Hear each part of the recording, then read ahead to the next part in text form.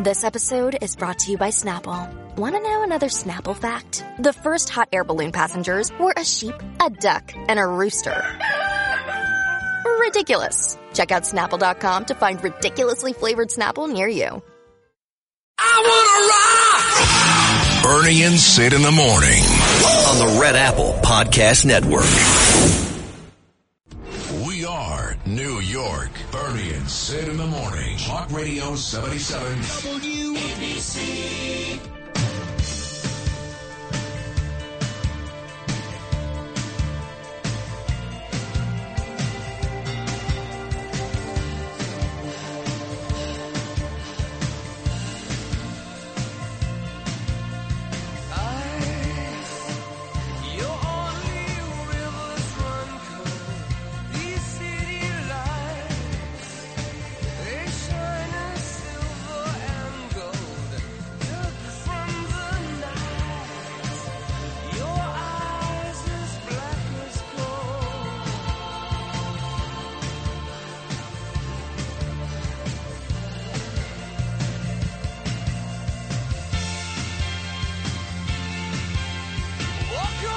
You know, I say this every time. One of the greatest rock and roll albums ever. This is the title track, Unforgettable Fire, from the U2 classic Unforgettable Fire, which we just experienced on Sunday in Brooklyn. And who knew, my whole neighborhood, literally in mourning for Tim Klein, who was killed, the golden boy, the kid from Canarsie, on Sunday in this fire in Brooklyn. I mean, they're shutting down schools in my neighborhood. I'm going to leave early on Friday to head to this kid's funeral, 11 o'clock on Flatbush Avenue and Avenue N in Brooklyn on Friday morning. There'll be some, I know the viewing will be Wednesday and Thursday night, but I'm talking about thousands and thousands of folks, firemen, police, all kinds of city officials about to head towards my neighborhood again to mourn the loss of Tim Klein, 31 years old. Everybody loved this kid. I do want to send a special shout-out to Phil Hughes listening this morning, because much like Joe Esposito did with the Mora and Rivera funerals, got me to St. Patrick's, Phil is going to get me into the funeral on Friday for this gentleman. So thank you, Phil. But before we get to all of that, including this very tragic and sad story, this is good news. Back today, and we're back together for the first time since last Monday. It's been a while. My friend, the great Bernard McGuirk. Good morning, Bernie. Sidney Arthur Rosenberg, thank you for that introduction. It is terrific to be back. Wonderful. I missed all you guys. I missed everything. Missed a very, very, I guess, newsworthy week. But more importantly, I just missed you guys in particular. It's good to be back. And once again, thank you, Sidney. I did undergo another round of chemotherapy, and all successful, and it's all good now. We're back, and I'm happy. Happy to be with you, Sid. Happy to be with you, my brother. Well, thank you, and thank you for the it's great to have you back, seriously. John did a great job in your stead a couple of days last week. I had a couple of really powerful solo shows, but there's nothing like it when you're here. And those texts you sent me yesterday were beautiful. We'll get to that, the iconic photo I sent to Bernard from the streets of Brooklyn, just outside Michael's Restaurant, me, and there it is on WABCRadio.tv. You'll view it later on today. Me, Chaz Palminteri, Vinny, Big Pussy Pastori, and Bo Dietl. What a great picture. But one more thing about this kid who died on Sunday, just the irony.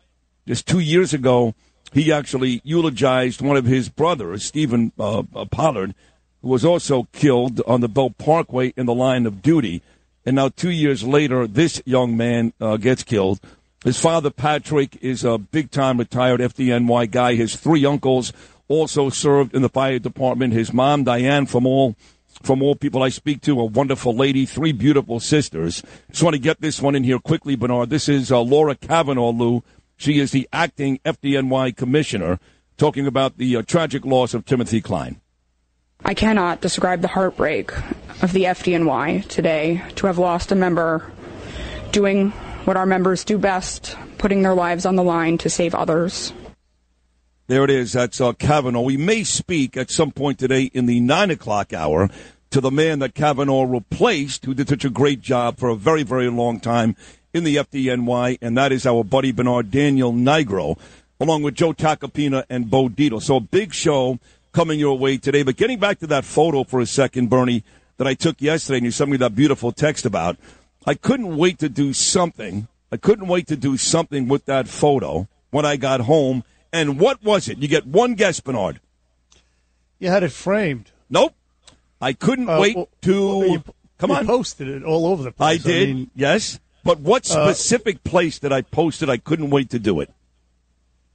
What specific place? Yes. You got me, bro. You got me. You got me, Bumbleclot. Go ahead. Twitter. I couldn't wait to tweet under the well, that's what I said. You posted it all over the place. Yeah, but specifically, forget about Facebook and Instagram, which, of course, is run and owned by Zuckerberg. I'm talking about specifically Twitter, the new Elon Musk Twitter. I couldn't wait to tweet my picture with the new man in charge. I'll give you credit here, Bernie, because I said, and no matter how much he offered, he wasn't going to get it done. And you said, no, he's going to get it done, and he did get it done. I couldn't wait to tweet the picture yesterday.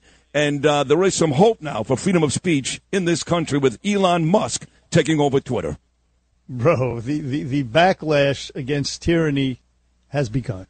It was one hell of a week last week on a number of fronts. I mean, you had the whole Disney implosion. You had Netflix losing money, shares left, right, center. You had the mask mandate shot down. It was like Morning in America, a mini Morning in America last week.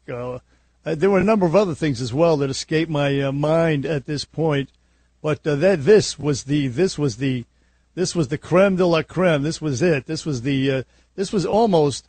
came as close to election night 2016 as you'll get. Elon Musk, because the left is just freaking out, apoplectic, losing their minds over the fact that yes, now free speech is. I mean, they're not afraid that. With Twitter, they're not afraid that you're going to see disinformation. They're afraid that you're going to see the truth. That's what they're afraid of.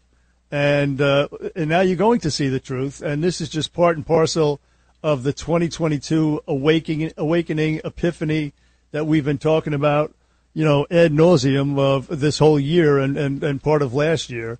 This is part of it. And it thrills me to no end. So happy about it. Also, CNN Plus, that's the other one, CNN Plus. Yeah, gone. I mean, are you kidding me? 30 days. These idiots. Yeah. And nobody pays to watch a CNN, and then they say, okay, how about paying to watch CNN Plus? I don't think so. It's out. So, yeah, it was a great week for our side, for my side. I'll speak for myself, for my side. And, it's just November 2022 is going to be the icing on the cake.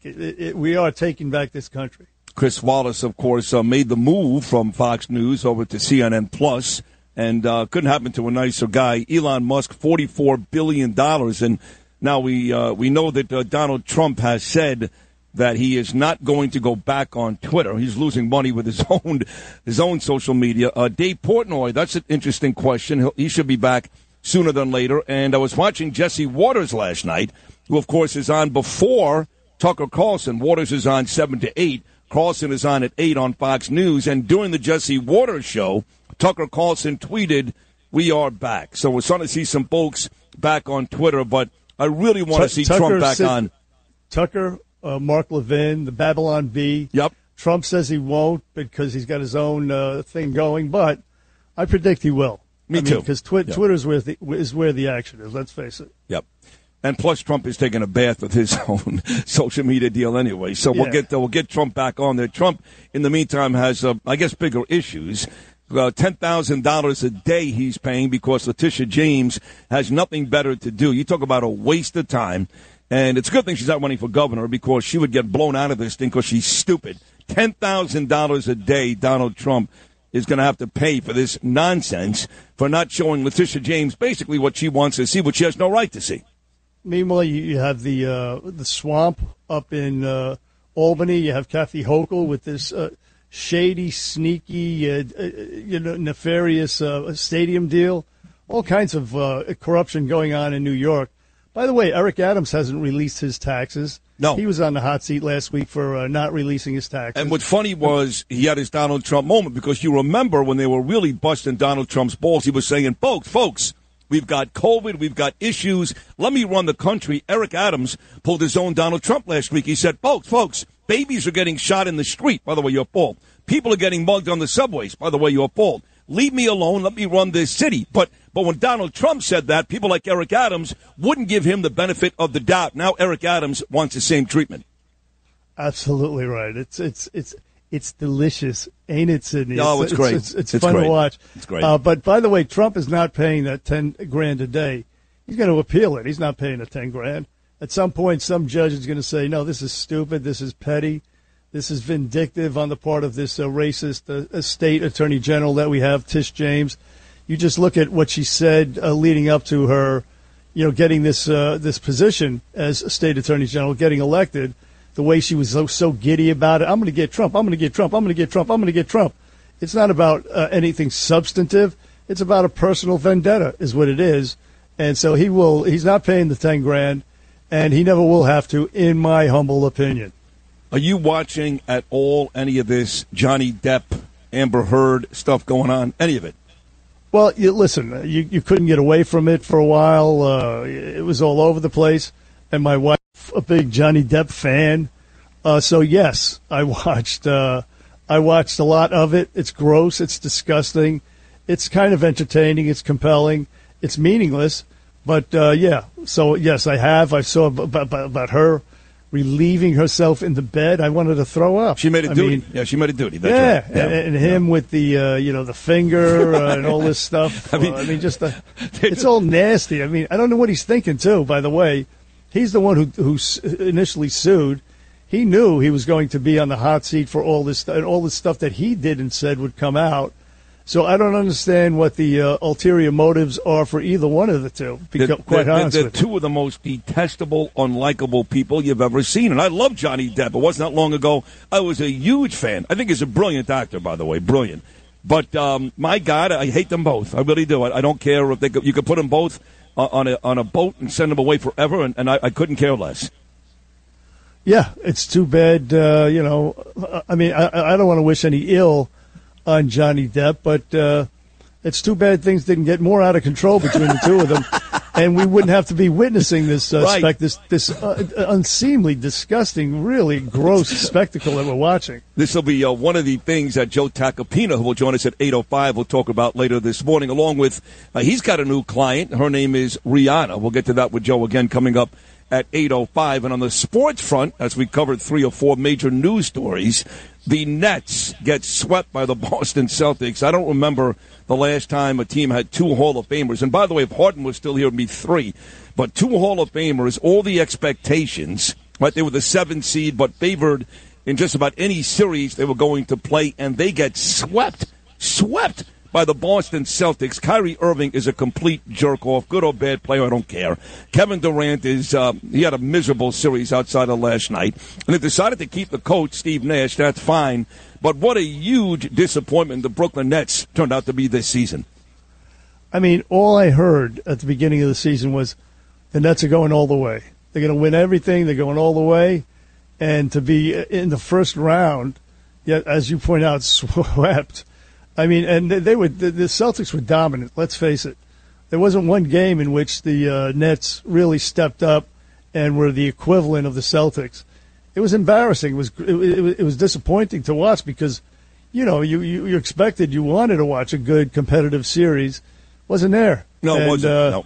And all the experts, all the geniuses, all the prognosticators at the beginning of the season should step up and say, hey, I was wrong. Oh, somebody, please. Accountability. Nobody please. does that. Like Chuck Todd, like George Stephanopoulos, like Joe Scarborough. Anybody. Please. But then you know what's going to happen though? They're going to say the same thing about a certain team come next season. They're going to say the same thing about a certain team in another sport that comes up, say in football or whatever. We're going to have to sit here and endure their expertise, their quote unquote expertise. You don't have any expertise. Shut up. Right. Well, you can change one letter from the Nets, change one letter, and maybe you do have a championship team. They beat the Cardinals last night. They now own a record of 13-5, the best inside the National League. Change that N to an M, and maybe you do have a championship team in the New York Mets. Keep hope alive, man. You got to believe. You got to believe. Yeah, it's been a great season so far. Fun to watch, I got to tell you. But you know how the Mets are. They'll tease you, man, and then all of a sudden, you're like, what happened? It's a great point. They were doing so well. Yeah, people forget, even last year, the Mets were a first-place team through like 95 games, and they completely fell apart in the second half. But they are 13-5, and talking about football, which Bernie just mentioned, don't forget, coming up on Thursday night, the NFL Draft, and the Jets and Giants each have 2 picks in the first round, with the Giants picking at numbers 5 and 7, and the Jets at numbers 4 and 10. So a lot there. Bernie and Sid are back, obviously. 1-800-848-WABC, 1-800-848-9222. Once again, Bo Dietl, who I was with yesterday at the Gravesend shooting. He was fantastic. Always great to see Bo. Can I just tell you, Bo Dietl, what a heart of gold this guy has. He stopped by my house the other day. He dropped off his own personally cooked special sauce with pork and sausage. Came by my house to drop it off, hung out. I mean, what a wonderful guy this guy is. I mean, it was just the personal touch. He's an unbelievable, rough, tough guy, but a rough, tough cream puff. Again, a big heart of gold. I love me some Bo Dietl. He loves you too. He was very excited when I told him yesterday. I actually saw all that on your Facebook page. You posted it, Bernie. He's like, oh, my God, that's so great. So he'll be here to talk about seeing Bernie and all that coming up at 7:40. Joe Tacopina, 8:05. Hopefully former FDNY Commissioner Daniel Nigro in the 9 o'clock hour. And again, our prayers all week long go out to the Klein family who live, I mean, I don't want to give away where I live, but I can tell you this, not very far. Fire trucks parked outside their house the last couple of days since Timothy died on Sunday, and it is very, very close to my house. So, again, to Patrick and Diana and the whole family, we send our very best, and I'll be at the funeral coming up at 11 o'clock on Friday morning. One segment in the book's going to be an amazing Tuesday show.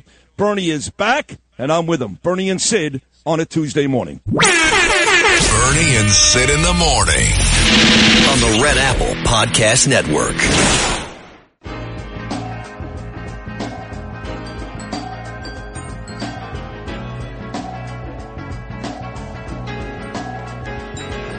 Whoa, oh, mercy, mercy me. All things ain't what they used to be now. Where did all the blue skies go? Poison is the wind that blows from the north and south and east. Whoa, mercy, mercy, mercy me. Marvin Gaye, baby, back here on the Bernie and Sid Show. Heard everywhere on that 77 WABC app, ladies and gentlemen. Simulcast on Eastern Long Island, News Talk 107.1 FM. Hey, listen, Sid, you brought up the horrific demise of Timothy Klein. I mean, you're well involved. I mean, you live near where the poor gentleman lived himself, so you just talked about it. But either way, there was another tragic loss of a young man over the weekend, and I mean, after 3 days, they found his body. He was a Texas National Guardsman who actually jumped in the Rio Grande River to save 2 illegal aliens. And it turns out that the 2 illegal aliens that he was trying to save, they were narco traffickers. They survived. He died. After 3 days, they found this man's body. Jeez. His name is Bishop Evans. And you see a picture of him. He's 22 years old. He already did a tour in Iraq. 22 years old, young African-American, sweetest-looking kid you ever want to imagine. And so I'm watching ABC News, and this punk David Muir, they do a story on the border after 3 days, and it was a real, a somber ceremony. After they found his body, they escorted it to to an ambulance or an ambulance. They put his body in it to take it away. Very moving. You think the ABC News would actually mention the fact that a soldier died trying to rescue illegal aliens, a very noble act. Come on. And they turned out to be drug traffickers, people who are killing our youth by the tens of thousands. Do you think that's not newsworthy for ABC News? Please. I mean, and that's only David Muir. This is the only newscast I watched. How many others ignored this particular story? I mean, I just really, I'm furious, actually, believe it or not, over the whole thing. That's why Elon Musk buying Twitter is such a huge, huge story, because while you're right, David Muir and Lester Holt and Nora O'Donnell and a host of others, Todd, Stephanopoulos, Joe and Mika, they'll never, ever tell you what Bernard McGurk just told you. But Bernie can go on Twitter today without any hesitation and any nervousness that somebody may take it down. Exactly right. Yeah. Morning in America, baby. Maybe Morning in America.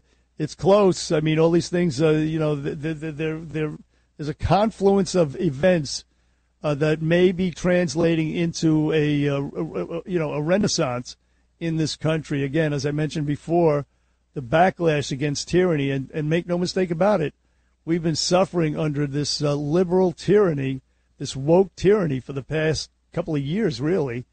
Not starting, but part of it was, of course, the laptop from hell, which got this old imbecile elected. And speaking of which, that came out over the weekend as well. The old imbecile. I never talked to my son about his business dealings. Right. That's another thing, in addition to, Disney, Netflix, CNN Plus, the vax mandate being squashed, all that stuff. That came out. The Visitor, and why hasn't any news organization... that's the point. Why isn't any news organization thought to look at the Visitor log? Right. If you're not watching Jesse Waters and all these shows, you'd never know this. You'd never know this. And you're right, 19 times. But listen, not all of those 19 times was he there to see Joe Biden. But all it takes is one. And yes, they've got a meeting between this guy, Hunter Biden's business partner, and the big guy himself. Yeah, and of course, I mean, if you're going to meet, if Hunter wants to meet with his business partner, I mean, why meet him at the White House? Meet him at a cafe. Obviously, Joe Biden was involved clearly, but that didn't stop him from lying. And just to refresh your memory, ladies and gentlemen, this guy has no qualms about telling a bull-faced lie to your face or to a reporter's face with cameras rolling. Cut 13, Lou. Look, I never told the president to resign. It was a conversation that we had about scenarios. And you asked President Trump. Go ahead, Biden. 12. How many times have you ever spoken to your son about his overseas business dealings? I've never spoken to my son about his overseas business dealings. I have never discussed with my son or my brother or anyone else anything having to do with their businesses, period. See, that's why. Straight to your face. This is why, Bernie, I get very frustrated, even with Bill O'Reilly, who of course, I think is the closest thing to God on this planet, when he comes on Thursdays and says, listen, his faculties aren't all there. He may be suffering from dementia. Nonsense. That's evil. That's corrupt. That is the side of Joe Biden that has made him a multi-millionaire over the last 40 years. Has nothing to do with his cognitive ability. He is just a corrupt guy, bottom line. Yeah, no question about it. Corrupt. He's a pervert. He's a race baiter. He's a liar, and may very well be compromised making decisions regarding the Ukraine, China, etc., based on his compromised status, which puts our national security in danger right now. It's really, really bad. But as you point out, Sidney, the silver lining to this whole thing, Elon Musk, again, and just listen to this guy, Elon Musk, talk about free speech. This guy, by the way, no conservative. He's a libertarian is what he is. He's really unpredictable. He just wants to do the right thing. I mean, anybody with common sense, anybody with any sense of fairness realizes that the First Amendment, free speech, is inviolable. It's supposed to be. Anyway, this is Elon Musk. This is cut 19, Lou. Cut 19. Elon Musk. A good sign as to whether there's free speech is someone you don't like allowed to say something you don't like. And if that is the case, then we have free speech. And it's damn annoying when someone you don't like says something you don't like. That is a sign of a healthy, functioning free speech situation. Exactly right. It's not the speech that you like, that you want, protected. It's speech that you don't like that should be protected. That's the nature of the First Amendment. That's what it's all about. That's when it gets difficult. Goes back to Skokie, Illinois, several decades ago when Nazis marched and the ACLU actually defended them. They say, look, we hate what they stand for. We hate what they say. But in this country, the First Amendment prevails. They have a right to do what they're doing, as disgusting and gross and repulsive as it is. And that's what you protect. And that's what Elon Musk is doing here. And I'll tell you what, this guy, he runs an electric car company. He was like the hero of the left for the longest time. But, he does the right thing. He's the one who put out a tweet about 3 months ago. And he says, look, forget the fact that I run an electric car company. We got to start drilling for oil. Yep. We got to start drilling for gas. And he wrote this, desperate times call for desperate measures. So this guy is a guy who wants to do the right thing, and it is so damn refreshing, is all I can say. Well, he did more to help out Ukraine than most. All these people that are crying and we're not doing enough. And such a good point, Sidney. Such a good point. Go ahead. No, he did. He, as you know, Bernard, he got the internet going there, and that was really his first step, I think, towards buying Twitter, was doing what he did in the Ukraine and showing just how big-hearted and open-minded Elon Musk is. Yeah, he kept the internet open. Yep. I mean, would we be paying any attention to the Ukraine if we didn't have all these images coming out of the Ukraine? None. No, we would not. We would absolutely ignore it, because the whole news motto is, if it bleeds, it leads. And if we didn't have audio videotape, people in Ukraine sending this stuff out, because he put up a satellite keeping Wi-Fi going. I mean, this guy really is a special American. By the way, he's an African American. I just want you to know that. So it's an historic move in a couple of ways that he owns Twitter. We have the first African American owning, maybe not the number one free speech platform or the number one, social media platform, but yes, African American, and they hate it when you say that. So I'm going to say it all morning long. Elon Musk is an African American, ladies and gentlemen. I have to tell you that while you're doing all the Elon Musk talk, and again, it's a shame it's not going on simultaneously with the radio show, but I guess somewhere down the road we're going to go 24/7 video. But I'm watching you and I do this show on television at WABCRadio.tv, which you and I can see while we're doing the radio show, but the public can't see it until after the radio show. And Eric Salas and Danny and all those guys, they are putting up all these Elon Musk tweets, or all the stuff he did in Ukraine, and it's just a really incredible watch. It's an amazing watch. They don't even know what you and I are going to talk about. And in a matter of a second, boom, there's all the images and pictures right there. So I know you heard the radio show this morning, but it's worth going back to watch the TV portion after the show at WABCRadio.tv, because those guys and girls do an amazing job.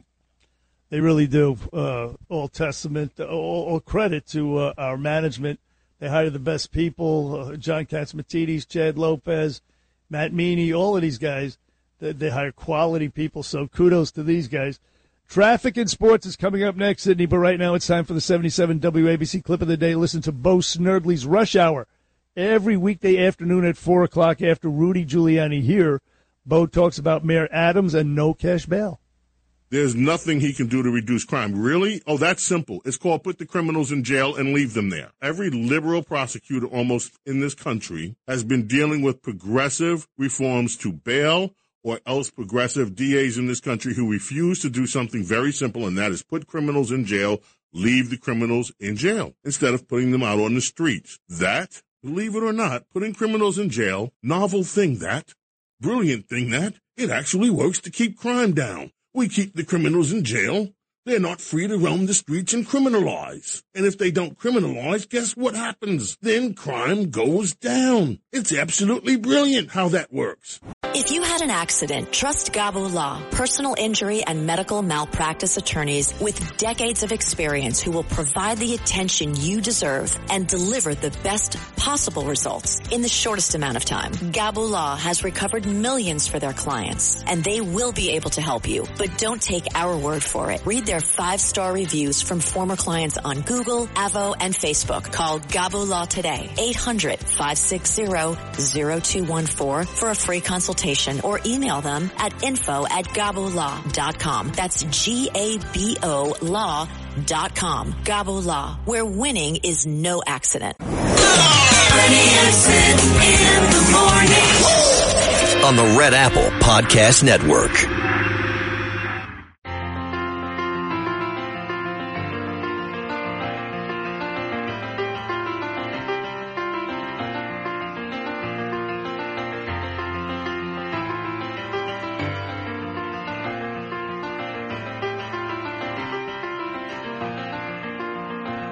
They say that these are not the best of times, but they're the only times I've ever known. And I believe there is a time for meditation in cathedrals of our own. Now I have seen that sad surrender in my lover's eyes, and I can only stand apart and sympathize. For we are always what our situations hand us, and see the sadness or euphoria.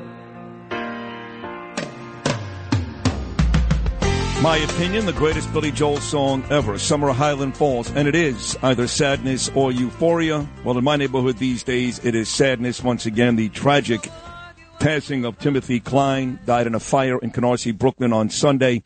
They are basically shutting down, as Lou knows, he lives close as well, the whole neighborhood, Bernie, the rest of the week. There'll be viewings on Wednesday and Thursday night. Again, I'll be at the funeral on Friday morning, Flatbush Avenue on Avenue N, and even the schools in my neighborhood, St. Francis, for example, they are closing on Friday. And as I mentioned, seeing the fire trucks outside of Tim's parents' house, Patrick and Diane, really, really tough to watch.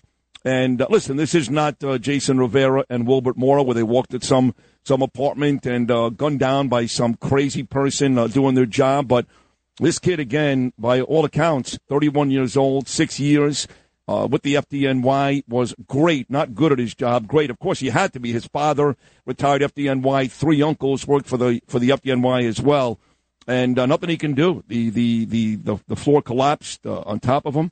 He was not the only person to be injured. He passed away eventually, but 2 other firefighters were injured as well. He was alive when they found him with debris all over him, but just couldn't make it.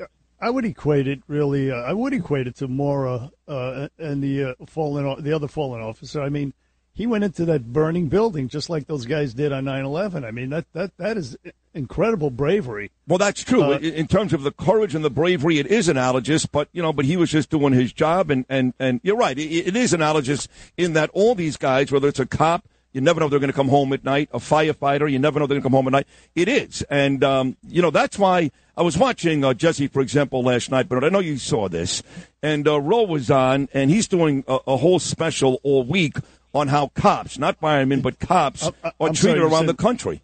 You said Roe was on? I did not see Jesse Waters last night. Okay. So he had some guy on. I guess he works for Fox News or Fox Nation. I don't know the guy's name. It may be Roe. It may not be. I think it's Mike. He's a radio guy. And, Mike Rowe, the guy yes. He's been on with us before. Yeah, the working class guy. Yeah, yes. Exactly. I know who you're talking about. So yeah. He's doing a special all week long on cops and how, 99.99% of cops never draw their guns, on how Christopher Wray, the head of the FBI, finally came out and actually was supportive of the cops. How 70+ cops died in like a month's time, and no one talks about that. But, of course, we'll talk about, Brown, we'll talk about Prude, we'll talk about George Floyd 1,000 times a day. But nobody wants to talk about all the cops that are being hunted and killed all across America because, well, they're just cops. And that is a fact, a statistical fact, but nobody pays attention to statistics because all they want to do is fight based on emotion. Of course, and exploit racial division and all sorts of discussing motives. Yeah, they don't discuss it, and the police officers also, dying in the line of duty, not necessarily in a shootout with some perp, but I mean it could be something as simple as pulling a car over on a highway at 3:00 in the morning and then getting slammed by some unsuspecting driver coming up behind them, and they just die that way. There's like hundreds die. Yep. Every single year by doing stuff just like that, and all courageous stuff, scary, courageous stuff. Yeah, nobody talks about that. No, in fact, most cops, like I said, never take their gun out, but tons die doing what you're talking about. And Rose special on Fox News, Bernie, deals specifically with the issue all of these cities are having recruiting cops. Because at the end of the day, there is no bigger thankless job, including a politician, for Donald Trump trying to help this country. And all he does is get savaged every day, and he's probably lost billions of dollars. But there's no more thankless job than being a cop these days. I mean, there are excuses being made why you should be hunted, and no one respects cops anymore. So the special is really about the difficulty in major cities, including us here in New York, recruiting cops, because why would anybody want to do that job? Why would anybody want to do that? Well, yeah, exactly. I mean, why in this atmosphere? Though I'm hanging my hat on this particular year, this is a pivotal time, a turning point, and I think respect for the police is coming back. All of these things are converging to present us with a better America in the coming months. Leading up to and subsequent to the election. I think things really, really are turning around. The humorless woke-tards are losing, as they should. The vicious, humorless, America-hating woke-tards are losing on a number of fronts, and I think that trend will continue, and I hope it will. And I think part of it is, yes, respect for the police and for what they do. Bo Dietl, you mentioned him earlier. He showed up at your house on Sunday and had all that food, and he showed up yesterday at Michael's. He wasn't on camera yesterday, but he still showed up to say hello to me and Chaz Palminteri and Vinny Pastore and Paul Ben-Victor and the whole crowd and Michael. And actually, it turns out, I didn't know this, Bern, but he never met Michael Sullivan before. So Michael Sullivan stopped by. His restaurant, Brennan & Carr, is on Nostrand and U. And Michael's restaurant is on Nostrand and R, right down the block, basically. So Sullivan came over to say hello, and he met Bo for the first time. And wouldn't you know that about an hour after Bo left, Mike Sullivan sends me a picture. You ready for this? 3 people having lunch at Brennan & Carr. Mike Sullivan, Bo Dietl, and Phil Mushnick. How about that, Bernie? Get out of town. I swear to God. Phil Mushnick? Yes. Wow, that's one hell of a. I would have loved to have been at that table. Yeah, Phil, the eternal curmudgeon, and I don't mean that in a bad way. No, I mean he if it sticks in his craw, he's going to write about it, no matter how cool or not cool it is. Phil Mushnick, I really have a lot of respect for Phil Mushnick. I love him, as a matter of fact. I read him every Sunday. It's the only sports page I read in the New York Post on Sundays. It's Phil Mushnick's sports page. Yeah, he's good now. He used to savagely attack me for many, many, many years, almost as much as he attacked Imus and Francesa. It was very, very close. Yes. Then it was Craig Carton, but now he stays away from me, so now you can read him. Well, you know what? Honestly, I didn't recall the fact that he attacked you. Oh. I'm not down with that. But, yeah, he attacked Imus and he attacked, I guess, you. He never attacked me. I spoke to him off the air a couple of times, and I had a pretty good relationship with him, and he made sure never to attack me. So, which explains one of the reasons why my glowing words for him now, because he never did attack me. Well, good. Then he's okay with me. If he stayed away from you, he's okay with me. Plus, Bo was faced with a very tough task because, as you know, he's kind of the face of Rayo's. He's the Rayo's person, and there he was yesterday at Michael's in Brooklyn holding up the jars of sauce that Michael's makes, which is very, very popular and sold, by the way, in supermarkets and all over Brooklyn. They do a very good job of selling that sauce.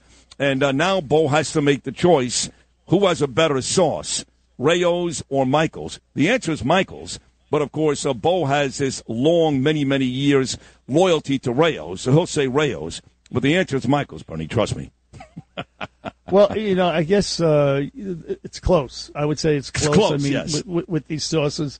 Again, Bo made his own special sauce, which he brought over to my house over the weekend, and it was absolutely, on Sunday, it was as good as Rayo's, or I would imagine Michael's as well. So you put that special touch, you cook it all day long, like Mama used to do back in the day, the house with the ambiance, the smell of the sauce wafted through the house, and all of these. That's the barometer, the test, is does it smell like Mama's sauce back in the day? And my mother, though she was an Irish immigrant, a lot of Italian friends, She made the best Italian food. She can make the best lasagna. Meticulous, put together homemade lasagna, cooking the sauce all day long, meat lasagna. So anyway, that's the test. If it's as good as your mama's when you were a kid, then it's good stuff. 7:40, Bo Dietl will be here for his weekly appearance. That's always terrific. Coming up at 8:05, famed defense attorney Joe Tacopina. He's got some very famous people he's representing right now. Plus, he'll talk about Johnny Depp and a host of other things. And then at 8:40, former FDNY Commissioner Daniel Nigro on the tragic passing of Timothy Klein on Sunday. So 3 big guests. Lydia reports, Beat Bernie. Your phone calls at 1-800-848-WABC, 1-800-848-9222. This is a Tuesday edition of the #1 rated news talk show in New York City. We are Bernie and Sid. Bernie and Sid in the morning.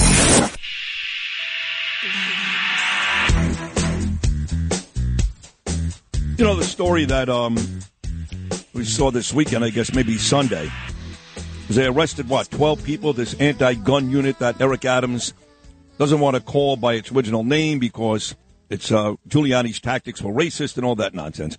So they arrest 12 people, and 11 of those 12 are out in like 15 minutes, literally. Oh, good. Yeah, that's good. That's great. So that's going well. I mean, what good is all this? Adding more cops and putting all these units back on the street and all the nonsense that Eric Adams is trying to sell these people. If they're going to be in jail for 15 minutes, what good is it? I thought Kathy Hochul fixed that no cash bail. No, let's call it no bail policy, no jail policy. I thought she fixed that, didn't she, with the budget? No, apparently not. No, she did. She fixed it, and she fixed it because Eric Adams went to Albany and made sure she did it. That's the contention. Yeah, it was a bunch of garbage. It was symbolic. It was nothing. It was weak ass reform. No, it's not. That's disgusting. That 11 out of the 12 got out of jail like that. They got to fix this no jail policy up there in Albany. Eric Adams, it's time to speak out. Crime still continues to rise under his watch. Continues to rise over last year, over de Blasio's tenure. Much Eric higher. Adams, yes, very much so. Eric Adams, you're failing.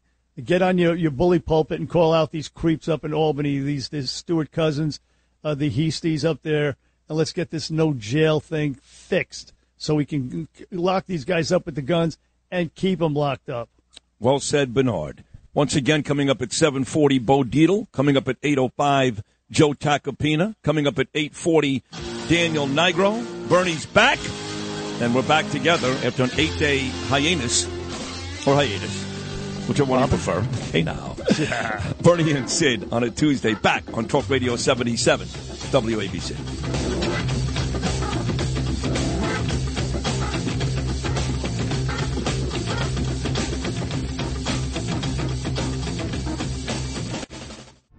We are New York. Bernie and Sid in the morning. Talk Radio 77. WABC.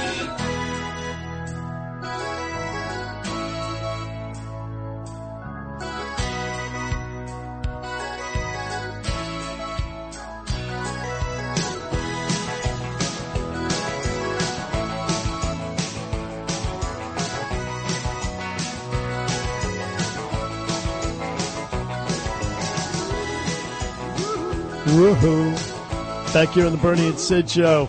Heard everywhere in that 77 WABC app, ladies and gentlemen. Download it.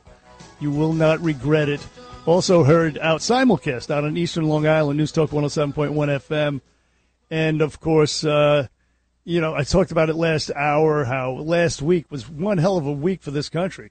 A lot of good things happening out there. But one horrible thing that really disgusted me yesterday was of course, this dead National Guard Texas soldier, 22-year-old Bishop Evans, a lovely, he looked great in his uniform, black kid. He dove in the water to save 2 illegal aliens. Spoke about this last hour again. But anyway, it turns out he drowned. They survived.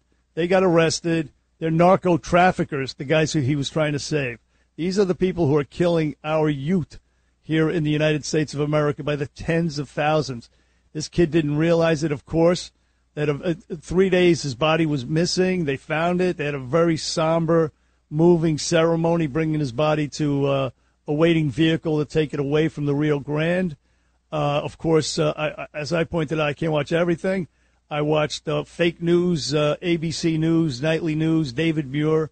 Never freaking mentioned it whatsoever. I was absolutely blown away, shocked that they didn't mention it. And this David Muir, if I ever see him, I'll punch him straight in his face. Yeah, you always I call swear him. to God. I know. I can't stand the guy either. You call him my Your boy all the boyfriend. time. That's right. Oh Your God, I boyfriend, hate David him. Muir. I hate all of them. I hate Lester Holt. I would kick him in his teeth. Yeah, I can't stand how him. Dare he ignore this story? Especially, he did a story about the border, and ignored the fact that this soldier did what he did, body missing 3 days, and they had videotape of him bringing the body to the vehicle, and he wouldn't cover it. No. I mean, I'm really sickened by it. And this punk, this smart-ass Psaki, she was asked about it as well, because, of course, all these Biden policies led to this soldier's death. She was asked about it, and typically she was condescending and snotty. Cut 7, Lou, please. Does the White House feel any responsibility for his death, given that there's reporting that he lost his life allegedly trying to save 2 migrants who were smuggling drugs? Does the White House feel at all responsible? And what more can you offer to people who are on the border, in border communities, who are experiencing loss and trials like this? Well, of course, we are mourning the loss of his life, and we are grateful for the work of every National Guardsman. I would note that the National Guard work for the states, and so he is an employee of the Texas National Guard, and his efforts and his operation were directed by there, not by the federal government. In this effort, in this apparatus, we've long stated that our immigration system is broken. Oh, so you broke it. Wasn't us. No, you broke it. He worked for Texas. Now, don't look at us. Right. No, it was just stupid policies that forced Texas to have to deploy National Guardsmen. That's right. At the border. You piece of garbage. She kept saying, she said last week 5 times that it's broken. It was not broken when President Trump was president. It has been broken since they took over. No, that's something that they say, so they have something to say. Right. Just lie and say it's broken. Well, the bigger question is, what are they going to do now? I understand that they're probably going to hold on to Title 42 because the Democrats, and by the way, Democrats, and you know this, Bernie, they are done with Biden. I mean, Liz Warren is out there saying this is a terrible country under Joe Biden. She's not the only one. Almost every day, another Democrat, another big-name Democrat comes out, I should say, and separates themselves from Joe Biden. So the bigger question is, what are they going to do? Well, this is part of the reason why I say last week was such a good week for the country because, Democrats turning on Biden, including Liz Warren yesterday on the Fake News Sunday shows, but also this Democrat Congressman Henry Cuellar. He said this about the border. And you mentioned Title, what is it? Title 42. Title 42. Yeah. Title 42. Has nothing to do with Jackie Robinson, by the way. That's right. A court came out yesterday and said that, no, you have to keep Title 42, but the hearing for it is May 13th, and they were going to revoke it on May 23rd. So we wait for May 13th to hear what the hearing says, to see what the hearing says. But anyway, regarding the border, this Texas Democrat, a Latino. Can you say Latino, Sidney? Let me hear you say Latino. Latino. I don't say it as good as you. You roll it good. I don't know how you do that. You're completely Irish. Where's this? Where's the Spanish? The Spanish Armada, they washed up on the Irish shore. Oh, is that what it was? Things happen. Yeah. The Colleens were too irresistible for these manly Spaniards. Or you banged a Puerto Rican chick like 25 years. Well, actually, you married 30 years. So you banged a Puerto Rican chick like 35 years ago. Now you can talk like you're Latino. Is that it? Bro, the truth of the matter is I live with the Puerto Rican chick. Her name was Juana. And we call. I swear to God. What is this? Her name was Juana, and she had a kid. I was 18. She was 17. Really? We called her Juani. Yeah. So I did. What you just said was actually true. I lived with her for about a year.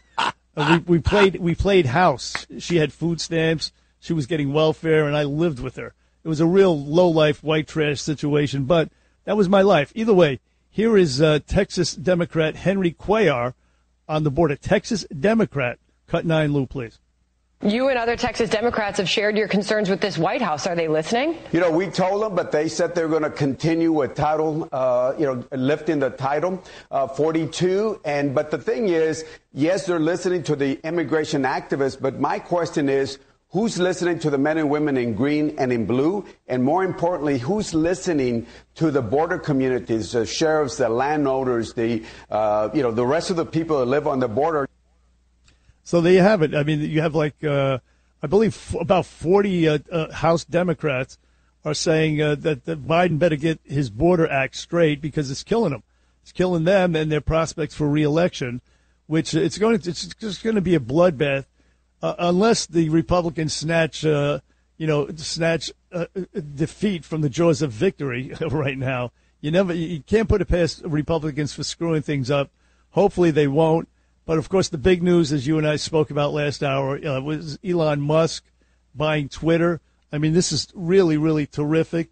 It's going to make it a more egalitarian place for discourse. Very good word. In other words, it's free speech. Yeah. Free speech, ladies and gentlemen. How could the Democrats possibly be against free speech? Well, they're not worried that you're going to, as I said last week, that you're going to hear disinformation. They're worried that you're going to hear the truth. The truth, baby, the truth. You want to end it with an F as opposed to a TH? I don't care. The truth. We're going to hear the truth, yo. But either way, just to show you how crazy, how sick, out of their minds, almost like, November 2016 when Trump got elected, the Democrats are. Cut 4, Lou, play the reaction from the fake news freaking out over Musk's purchase of Twitter.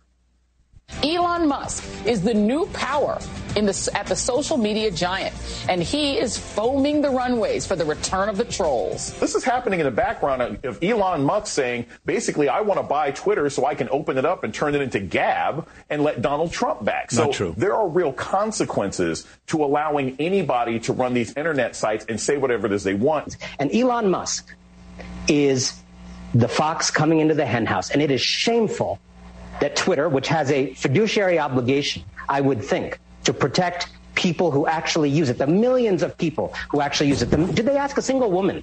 A single woman? Was a single woman consulted? And this is it. Was a single person of color who just uses Twitter, made the mistake of using Twitter and needs it for their job. Please. Let's stop with that, please. So that's just a little bit of that. Right. Hey, listen, one of the things that I've been playing, and I got it from a website called Libs of TikTok. Libs of TikTok. They really expose these people, and Twitter banned them. They're going to come back, but a lot of these stupid teachers with the nose rings and the green hair, they were actually admitting that they were grooming kids for sex and sexual, to try to get them to switch their sex to validate their own existence, believe it or not. Lou, I'm going to switch it up here. Play cut 36. This is one of the things that will now be allowed back on Twitter. By the way, there was a big kerfuffle last week. The woman who runs Libs of TikTok, she's a nice Jewish lady from Brooklyn. She got attacked by the Washington Post. They doxed her, gave out her address and all this stuff.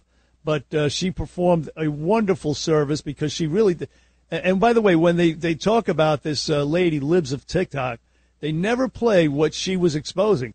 These are teachers in their own words. I mean, nobody doctored any of these tapes.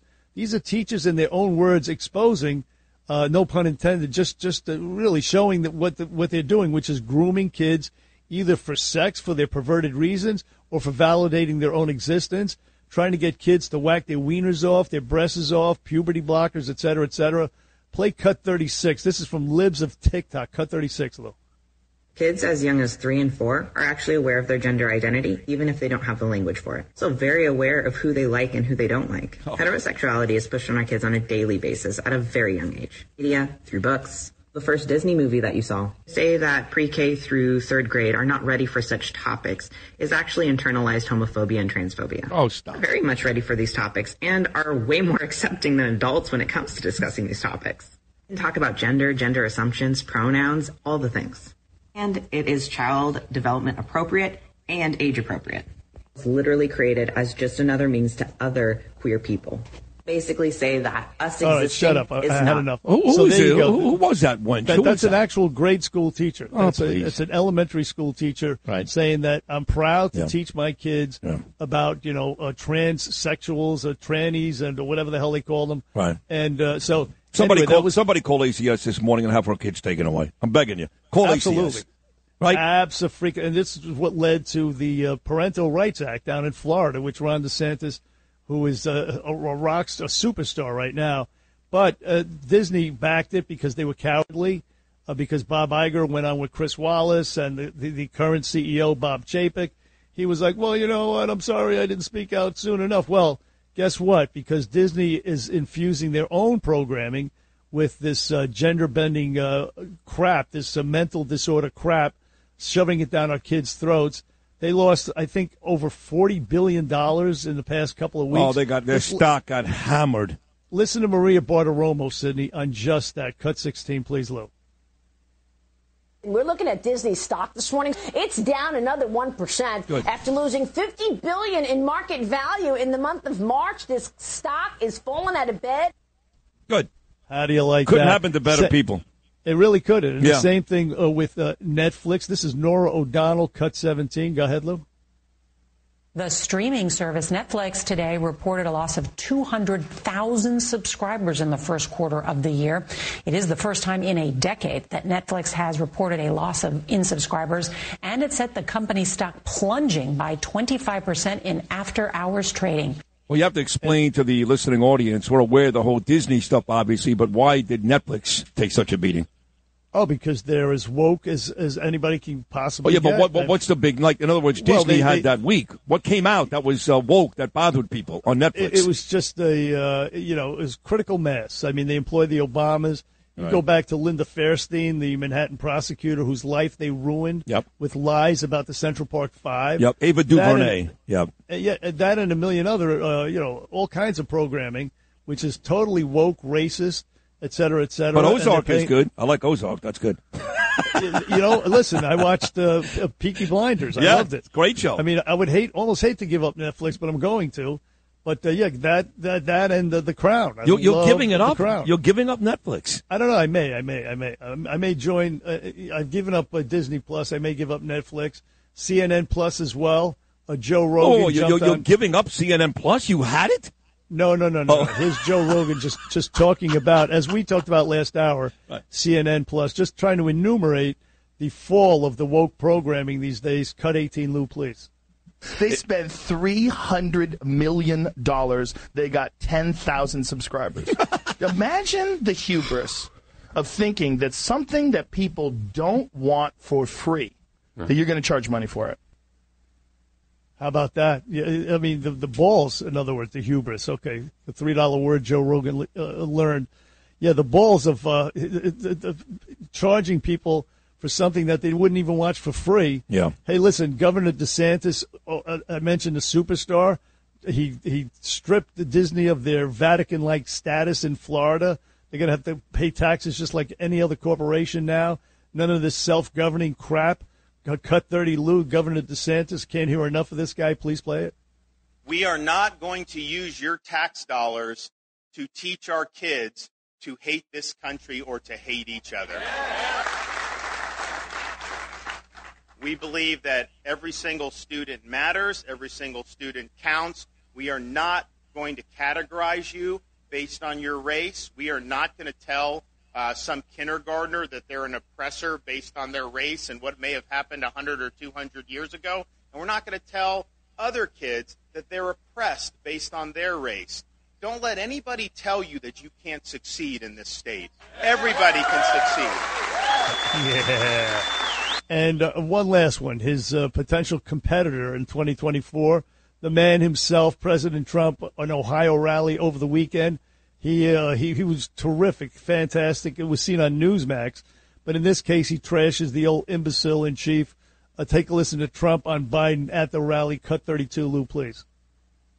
Think of what they're doing. 48-day elections.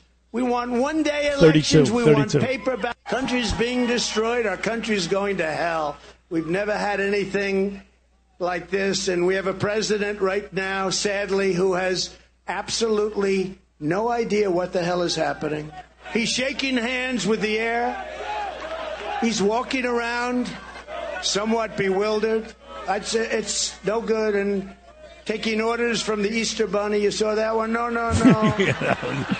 That's funny. He did do that. Yeah, that was great. The Easter Bunny thing was the most hilarious thing. Oh, God. And, believe it or not, I watched Jimmy Kimmel that night to see. I mean, the optics alone, you didn't have to say a damn word. It was just that funny. Jimmy Kimmel never touched it. Of course, never said a word about it. Come on, never said a word. He makes fun of Ron DeSantis twice a week now. Jimmy Kimmel. Here's my main issue. I don't want people to get caught up in Biden. That is my fear. Don't get caught up in Biden. We know what he is. He's corrupt. He's a failure. He is maybe at this point dementia-ridden. Fine, but it's the Democrat Party. I don't want people making excuses for the Democrat Party based on Biden. That's my big fear. Forget about Biden. It's the Democrat Party that needs to go above and beyond this president. Indeed. Listen, let's face it. He's the leader of the party. So, I mean, you have to include him in some way, shape, or form. I guess. Yeah, well, he's the titular head of the party. I mean, he's got handlers, people running it. Yeah. But he's the guy, and he's the guy who's caving to all these crazies, these radicals, who ruined our energy policy and everything else, crime, inflation, the border, you name it. So I think you have to include Joe Biden when you, I mean, he's the poster boy for Democrat incompetence and incoherence. So either way, 1-800-848-9222 is the number. We're going to speak to Bo Dietl. We're going to speak to a couple of other esteemed guests, Joe Tacopina, among others, on the Bernie and Sid Show. Keep it where it is, folks. Handling legal matters is stressful. So, let the law offices of Frank Bruno Jr. provide you with the insightful counsel you deserve. The law offices of Frank Bruno Jr. has successfully handled thousands of cases for 25 plus years. They focus on elder law and estate planning, but are equipped to navigate you through all stages of family law and divorce to real estate law and probate. The law offices of Frank Bruno. Call 718-418-5000 or visit them at frankbrunolaw.com. That's frankbrunolaw.com. Frank Bruno. He's your numero uno. Bernie and Sid in the morning, 77 WABC.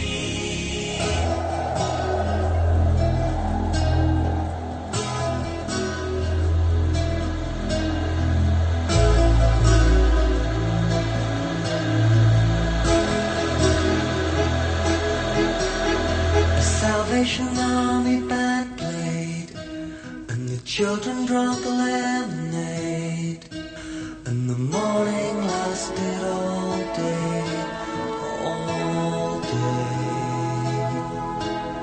and through an open window came, like Sinatra in a younger day, pushing the town away.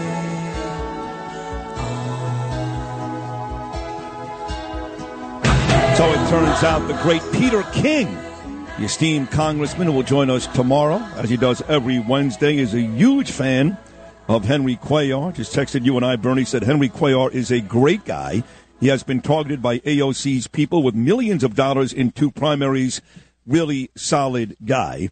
Talking about three esteemed guests about to come your way, starting with Bo Dietl, who I saw yesterday and Bernie saw Sunday. Love him to death. Joe Tacopina, 8:05, and Daniel Nigro on the tragic death of Timothy Klein, coming up at 8:40. But you mentioned, Bernie, last segment, all the Ron DeSantis stuff, the anti-gay bill. Don't say gay bill, I should say.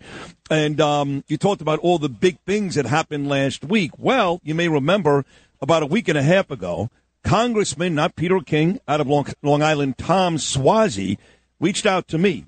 I didn't reach out to him. He reached out to me, and he wanted to come on with you and I. And we had a pretty good conversation. And at one point, you asked Tom Suozzi this. I want to ask you about this Florida law, the Parental Rights Act, which prohibits teachers from talking sex, genitals, stuff like that, with kids, kindergarten to third grade. Do you support that Parental Rights Act, or are you of the Democrat persuasion? I think it's a very reasonable law not to try and get kids in kindergarten to be talking about sex. I mean, that's very reasonable. And so I totally understand that. I wish it wouldn't become such a hot-button issue where people are just attacking each other. It's just common sense. I don't want some teacher talking to my kid at kindergarten or first grade about their sex parts. I mean, this just doesn't make sense. So we celebrated Tom Suozzi for a very reasonable answer, called him a common-sense Democrat, all those good things. And then, of course, a couple of his constituents came out and blasted him, a few senators and congressmen, and maybe somebody threatened to take money away from his campaign. I don't know. But it took Suozzi all of about 4 days to come back and say what I said to Bernie and Sid was inartful, and he took it back. So I called him. Oh, yeah. No way. Oh, you didn't know this? I did not know this. No, So- I was off the grid last week. So I call him. I go, hey, Tom. You know me, Bernie. I don't care. I go, hey, Tom, are you serious? He goes, Sid, I don't want these kids being bullied. I said, Tom, cut the crap, okay? Guess who got bullied his whole time at Poly Prep? A white, skinny Jewish kid, Sid Rosenberg. Guess who gets bullied every day on the Upper West Side? Gabriel Rosenberg. Guess what Sid and Gabe have in common? We're both not gay. Bullying is not exclusive to gay people. It has nothing to do with being gay, and you know it. He said, so you better come on the show tomorrow and fix it. You know what he said to me? Go ahead. He said, I can't. I'm going on with Len Berman. And now that was the day. That was the day the ratings came out, and you and I last week, and you may not be aware of this either, but we ended up number 2 in the city. Had our best rating book ever, approaching like a 6, like crazy numbers in the demo. And he goes, I'm going on with Len Berman. And then I spent that whole morning kicking the crap out of him. So John Catsimatidis sat in for you on Friday, Bernie, and John said, will you come on with me and Sid today? And Tom's response was, Sid spent all day yesterday beating the living shizzle out of me, maybe next week. And I said to John, no thanks. He had one shot as a Democrat. He said the right thing. He took it back. It goes to prove you just cannot trust Democrats. They're full of it. It's full of it, spineless cowards. He caved to his radical left, just as Schmuck Schumer does, just as Joe Biden does all the time. Kathy Hochul does all the time. He's no different than any of the rest of the Democrats. And by the way, it has nothing to do with bullying. It's all about not talking sex. Teachers, strange teachers that you don't know their history, you don't know anything about them. They wear nose rings, they wear green hair, and we don't want them talking sex to our kids. That's what it's all about. No sex, no nothing. Just the 3 R's, in fact, the 4 R's, reading, writing, arithmetic, and respect. Right. That's all we want out of our teachers, not sex talk with the freaking 6-year-old, for God's sakes. You should have stuck with that. It's reasonable to me, and you would have done a lot better against Kathy Hochul. Now his hopes sink a bit, in my estimation, because he has not carved himself out that particular niche where he says, yeah, the Parental Rights Act seems reasonable to me. I think that would have helped him in the primary, and now he just committed suicide by saying it was inartful. You're the P word that rhymes with wussy. You're a piece of garbage. I'll say he's a pussy, and he had the opportunity to come on again and fix it. He didn't do it. He's not a bad guy. Again, I liked him. He was on with you and I twice. I met him at the Columbus Day Parade. Nice guy. Everybody likes him. Peter loves him. John loves him. Nice guy. Oh, that's great. But you're in the wrong game. If you want to be a politician and be governor, not some dopey congressman out there on Long Island, and have a big-time job, then you need to step up to the plate and to take that back. And you're upset that I'm beating you up? Of course I'm going to beat you up. That was cowardly. These guys are the worst. They're wolves in sheep's clothing because they look presentable. Tom Suozzi, but yet he espouses the same position as the teacher with the nose ring. No, he doesn't. As the AOC. No, he doesn't. That's what's pathetic about Tom, because these are the people, and I disagree with you here. They really believe in this stuff. He clearly doesn't. He's worse. But he's worse. He'll do the same thing exactly. That's why I'm saying he's worse, because he fools you. He tricks you. Right. He tricks people. He tricks the electorate into saying, well, he looks harmless enough. Let me vote for him. And so he's a phony in that regard, and that's why he's more dangerous than those people, because you can look at those people and say, oh, my God, I'll never vote for that person. Right. But Tom Suozzi, you might. Well, this is the moral of the story, folks. Whether you're a Democrat, a Republican, whether you're Tom Suozzi or Lee Zeldin, the last thing you want in this city, the last thing, is between the hours of 6 and 10 every morning for Sid Rosenberg and Bernie McGurk to have you in their crosshairs. Because if they do, like Bernie just said, you just committed political suicide. Not that Suozzi was going to win before, but who knows after the week that Hochul had a couple of weeks ago. But he's dead in the water right now. He is dead to us, and he should be for the rest of New York. Traffic and sports is coming up next. Right now, it's time for the 77 WABC Clip of the Day. Listen to Bo Snerdley's Rush Hour every weekday afternoon at 4 o'clock after Rudy Giuliani. Here, well, let's see. He talks about different things. So right now, Bo talks about kids being over-sexualized. we don't want our children sexualized. And it had nothing to do with not saying gay. It was, we don't want them sexualized. We don't want anybody giving them sexualization from a heterosexual point of view, for a homosexual point of view, from a transgender point of view. Leave the sex discussions to the parents until children are old enough and mature enough to deal with them in school from teachers.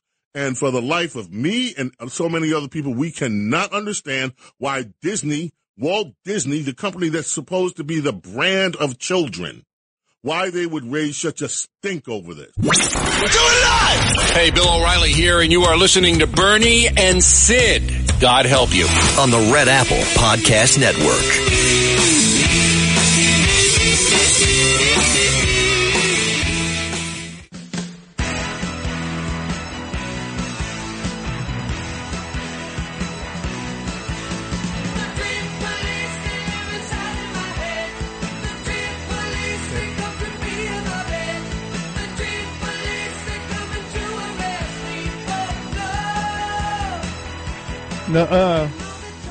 Back here on the Bernie and Sid Show, heard everywhere on that 77 WABC app. Simulcast out on Eastern Long Island, folks. News Talk 107.1 FM. Also on your smart TVs, your computers at WABCRadio.tv. And speaking of Dream Police, this man, this individual, this human is one hell of a, I can't overstate it enough, one hell of a, just a man walking on the earth who is just such a kind individual, tough as nails, but really, really a heart of gold, big heart. He's an actor. He's an iconic New Yorker, former NYPD detective. He runs the Bo Dietl a private detective agency, and his name is Bo Dietl, and he joins us now. Good morning, Bo. Hey, good morning, my friend. How was your macaroni? My God, Bo Dietl personally dropped off some personal. He cooked it himself. Specialized sauce, pork, sausage. He cooked it all himself. Noodles. The semolina bread was out of this world, Bo Dietl. It's so nice. Not only did I eat it twice, I'm on my third serving today, 3 days in a row. So thank you so much. The time and the time that you put into bringing it over, and the thoughtfulness is just off the charts. And I'm moved by it, moved to tears. I got to tell you. Come on, I love you like a son. You know that. I know you so many years. I love you. All I want you to do is one favor: get better. And all my prayers are for you, and you're going to get better. And I want to get to some really important stuff, Bernie. Not that you're not important; you're the most important. But there's one detective from Yonkers who's listening to our radio show right now, and his name, he's a Yonkers PD detective, and his name is Brian Menton. Now, Brian Menton is a real one tough cop. He was the one that was part of that federal state task force where they hit that bodega there. They were going to lock these guys up with guns, and then all of a sudden, he was 47 years old. He was 1 week away from retirement, and this little punk, even though he knew they were cops, he shot him in the stomach through his sweatshirt and shot Detective Brian Menton in the stomach. And then all of a sudden, this creep was shot by an FBI agent. They put one in his head. Thank God he doesn't have to go before a jury and be released. He killed him right then and there. But here's the really unbelievable twist in this whole thing. Brian Menton's brother is James Menton. He's a New York City detective that was part of the task force. He's also partners with Mike Ciravolo's nephew. Mike Ciravolo's nephew, Nicky DiGuardio, that's his partner. He's a New York City detective. He was at the scene. He thought real quickly. What he did was he threw his brother into the police car, and he rushed him to Jacoby Hospital, where he was saved. God knows what would have happened if they waited for an ambulance. Maybe that period of time would have been devastating. But he rushed him to Jacoby Hospital. He's my real two brothers, twin brothers, James Menton, and also his brother Brian Menton, who's listening from the hospital now. We send our love to him and his brother, and for a real quick recovery recovery. Brian, you're one tough cop, and your brother, and thank God for guys like this. But this is a perfect example, Bernie, what's going on. Now you got this anti-gun unit in New York. All of a sudden they're arresting all these people with guns, and then they go to the arraignments. And as fast as they're arraigned, and we got to name some of these judges. Why do we need these judges? What we should do is we should end up firing these judges and just put a clerk there, because all they're doing is releasing them. This Judge Savoy, Papaluco, you can read their names in the Post. Another big bird appointee, Judge Phyllis Chu, another creepy judge there, and the one from Brooklyn, Laura Johnson, all big bird de Blasio appointees. Now, some of these cases fit under the guidelines where they can ask for bail, but none of these judges are setting bail on any one of these. So this is the problem.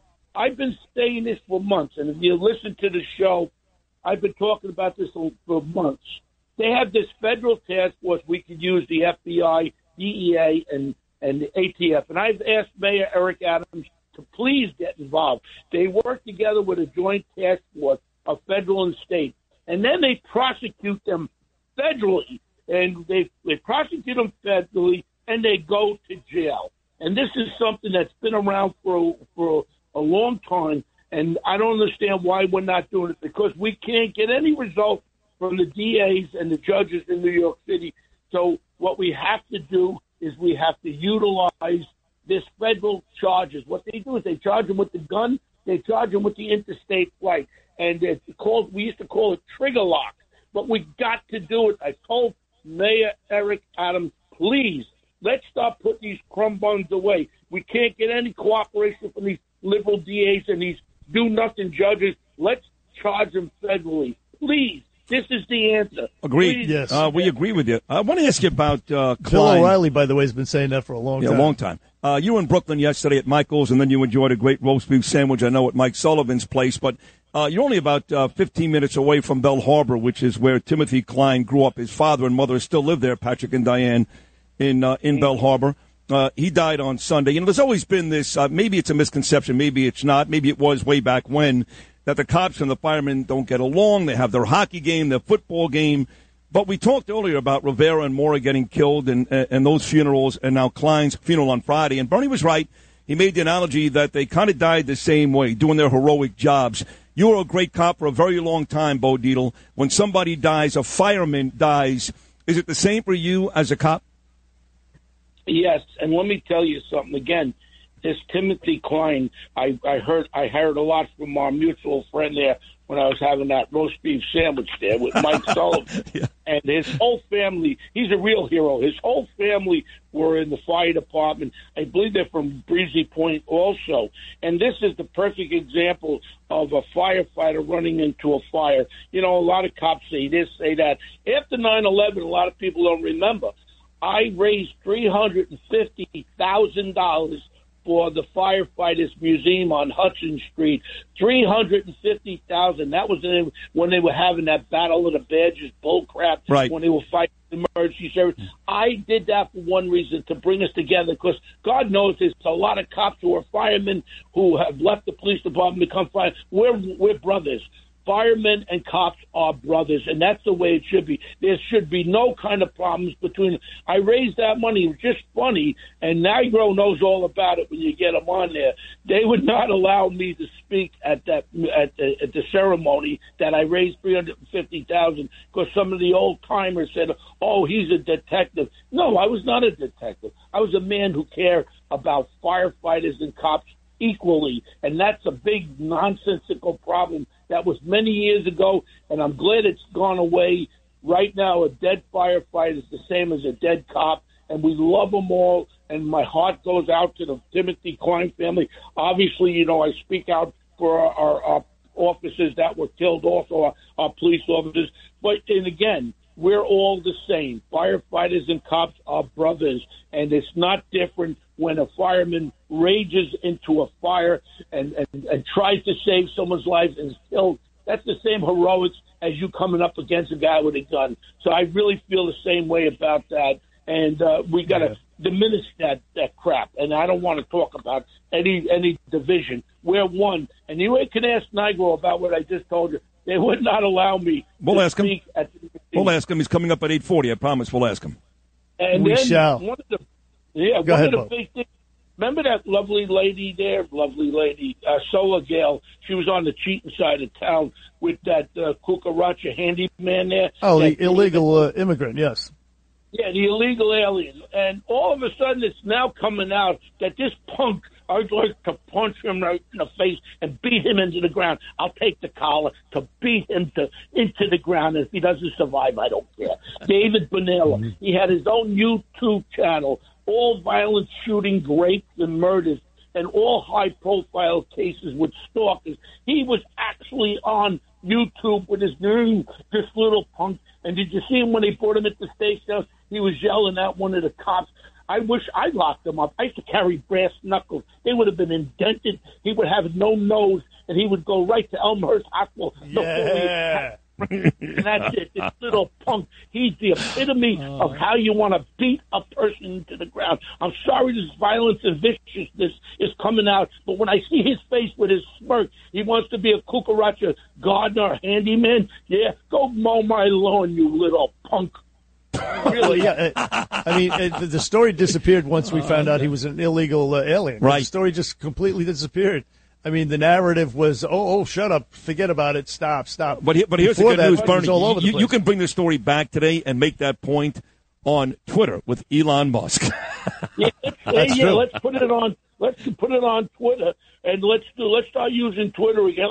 I'm going to start using it a lot. And again, the Rockaways, which I grew up in Ozone Park, the Rockaways is just loaded, breezy points all over the Rockaways with great American Irish people that are firemen and cops, and that's a very close-knit community, and my heart goes out to them, especially with them losing this great hero.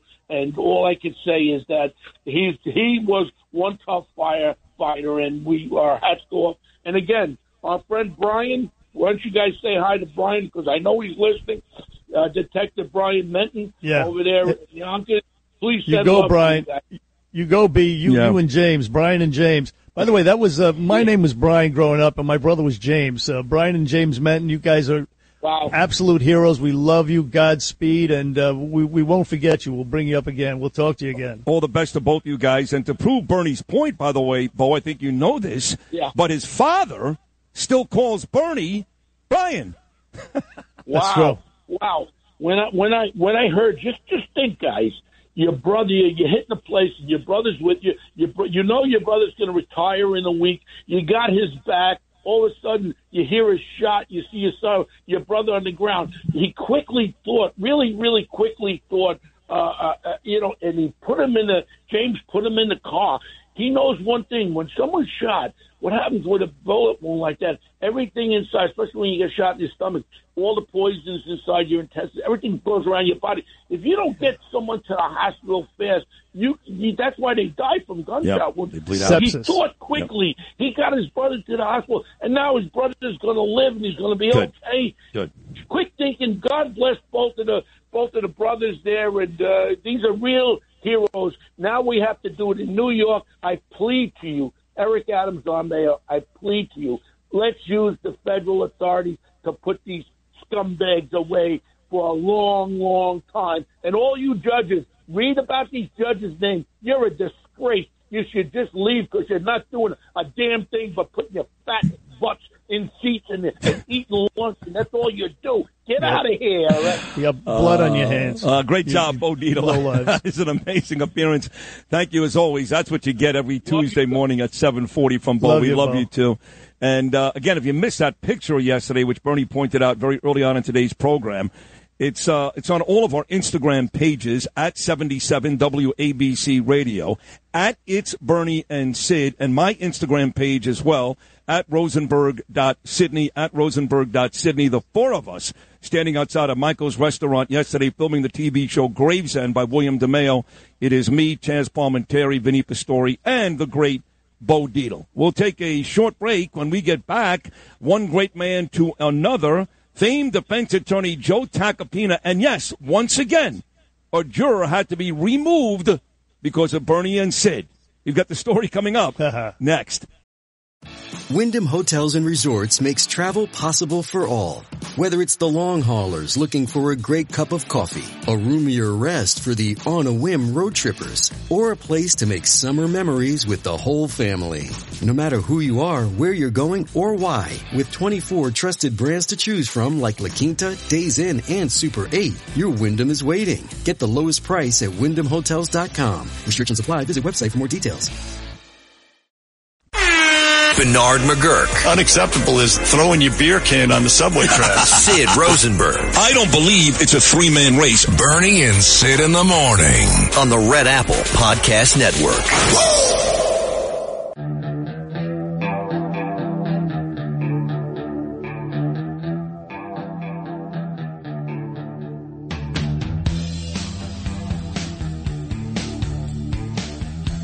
All right, Kurt. That'll teach you to shoot your mouth off. See what I did there? Kurt Cobain. I love this song. Smells Like Teen Spirit. About to wrap up the second hour. It's been a phenomenal show. Bo Dietl, great. Bernie and Sid back together. First time in 8 days. And an action-packed 8 o'clock hour about to come your way with famed defense attorney Joe Tacopina, Lydia Reports, and the former FDNY Commissioner Daniel Nigro on the tragic death of Timothy Klein. All that about to come your way. It's hour 3 on a Tuesday of Bernie and Sid. We are New York. Bernie and Sid in the morning. Talk Radio 77 WABC.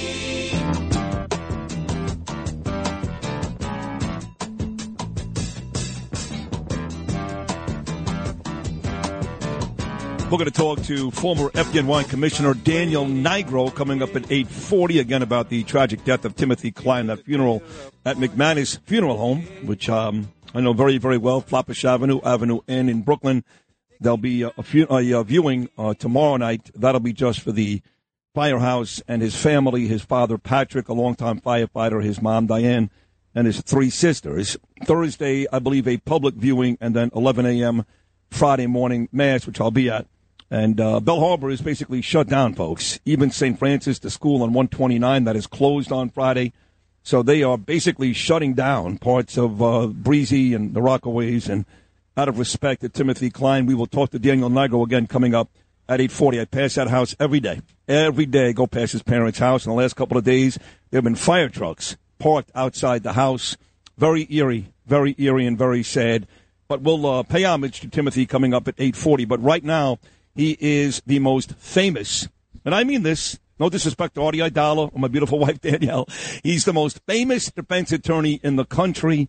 His list of famous people continue every day. So another famous person signs up with this guy because he's the best in the business. He is our dear friend Joe Tacopina. Good morning, Joseph. Joey. Wow, what an introduction. Hey, guys. Hey, boys. How are you? It's good to have you back, JoJo. And listen, before we get to some of your new famous clients and some of your opinions on some cases in the news today, you told us a story a couple of weeks ago when you had that trial, which I'm so happy you won, the Shaken Baby trial, that one of the jurors, I believe, there had to be excused because he heard you talk about the Bernie and Sid show. If the details are not right, you can fix them.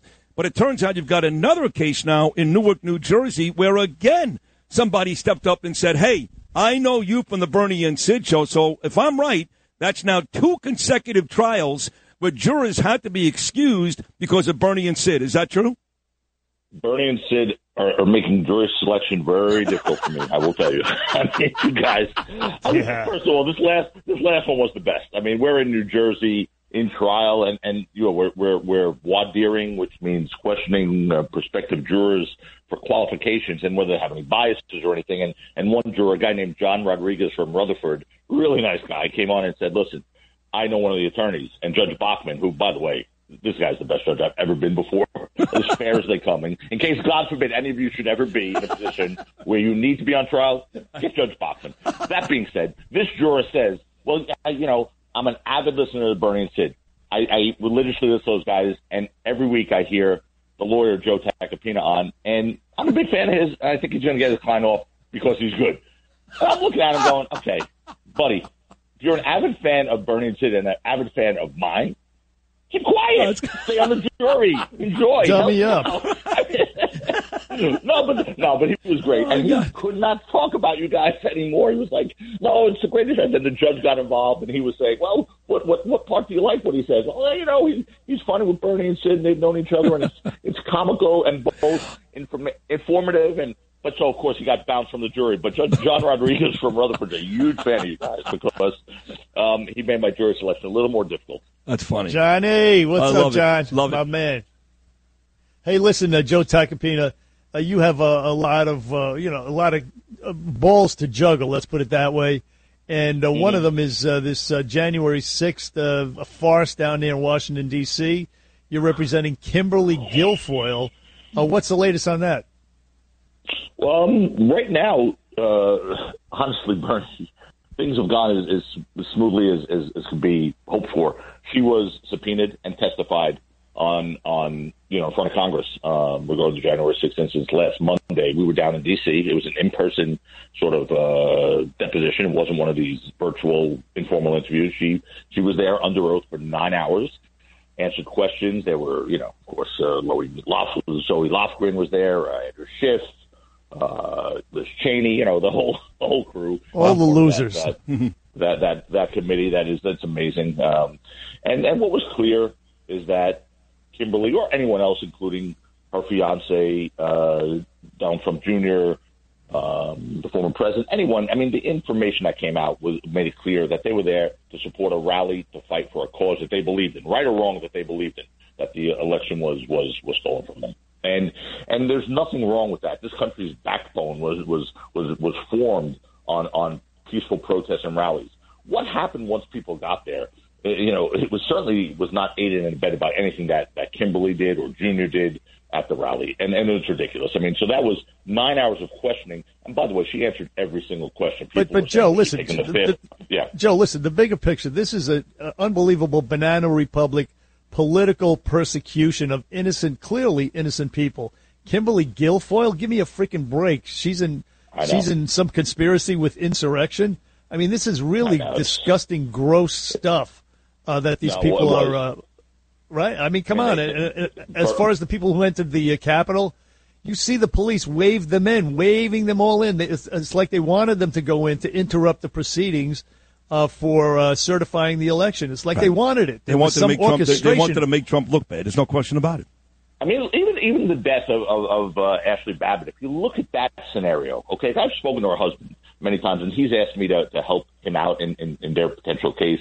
And I've looked at that video many times. Something's wrong there. Because if you see there are 3 Capitol police officers at that door, and they're blocking anyone from going in. They all put their hands to their head, to their ear where their headset is. They're speaking into their headset, and then simultaneously they all leave. Yep. Okay, they walk away from the doors as if to say, "We're done. We're not here. Right. We've been pulled off the doors." Yep. And that's when people started going in, and that's when she got shot. Very similar to what happened. Some things that it doesn't meet. Right, very similar to what happened in Jeffrey Epstein's jail cell. Just so you know, all of a sudden they all left. Now don't tell me. No, don't you tell me. Now we're doing crazy Tough guy attorney. They killed him. Oh, my God, you're insane. But forget about that. Right. The bigger story than Kimberly Guilfoyle in D.C. with you, Joseph, the great defense attorney, the best in the business, Joe Tacopina, is the evolution of Joe Tacopina, because I know that I listened to a podcast with you, the Washington Redskins, Daniel Snyder, and you're on with these 2 other people. Commanders. And you're savaging the Democrats. You're savaging them. You used to sit in this studio with me and Bernard and yell about Donald Trump and yell about Republicans. What in God's name has happened to you? Well, listen, I do tell you, I like to call it as I see it. I'm not a partisan guy one way or the other. But what I see now is despicable and it's disgusting. And how the Democrats are now using their position, their power, and I say presidents with air bunnies around the word presidents. How that happens and what they're doing is honestly despicable. It really is, and it's not right. And this country's much worse off for it. And honestly, it's something that I can't stand. I just can't stand it. I'm calling it like I see it. And yes, believe me, I thought there'd be a better chance of Godzilla conquering Manhattan than me talking to you the way I'm talking to you right now, and me saying what I said on that radio last week. But it's true. But you're not alone, Joe. You're not alone. No, I know. There's so many people experiencing this epiphany, this awakening. You're going to see it in November of 2022, but it's all over the place now. I mean, you can see everything look from what Congress is doing. Look what Congress is doing. They're wasting time on the Washington Commanders. That's having a roundtable inquiry on a private company's issue with sexual harassment in the workplace, which has already been vetted and investigated by the league. They've been fined. It's over. But yet there's a congressional roundtable where congressmen and congresswomen were spending time and money, billions of dollars of taxpayer money on that.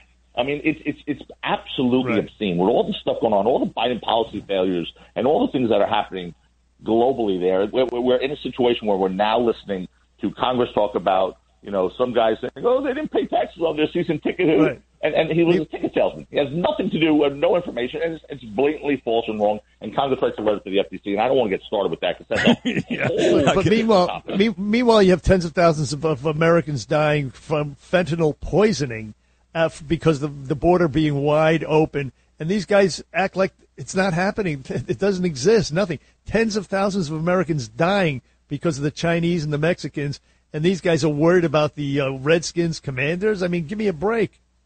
It's exactly what I said on the radio show the other day. I went off. I mean, it was a great. little overly caffeinated, I think, that morning. No, it was great. No, you were great. It was disturbing. It was great. This is the very famous defense attorney and a friend of 42 years, by the way, of mine, a longtime friend of Bernie as well, Joe Tacopina.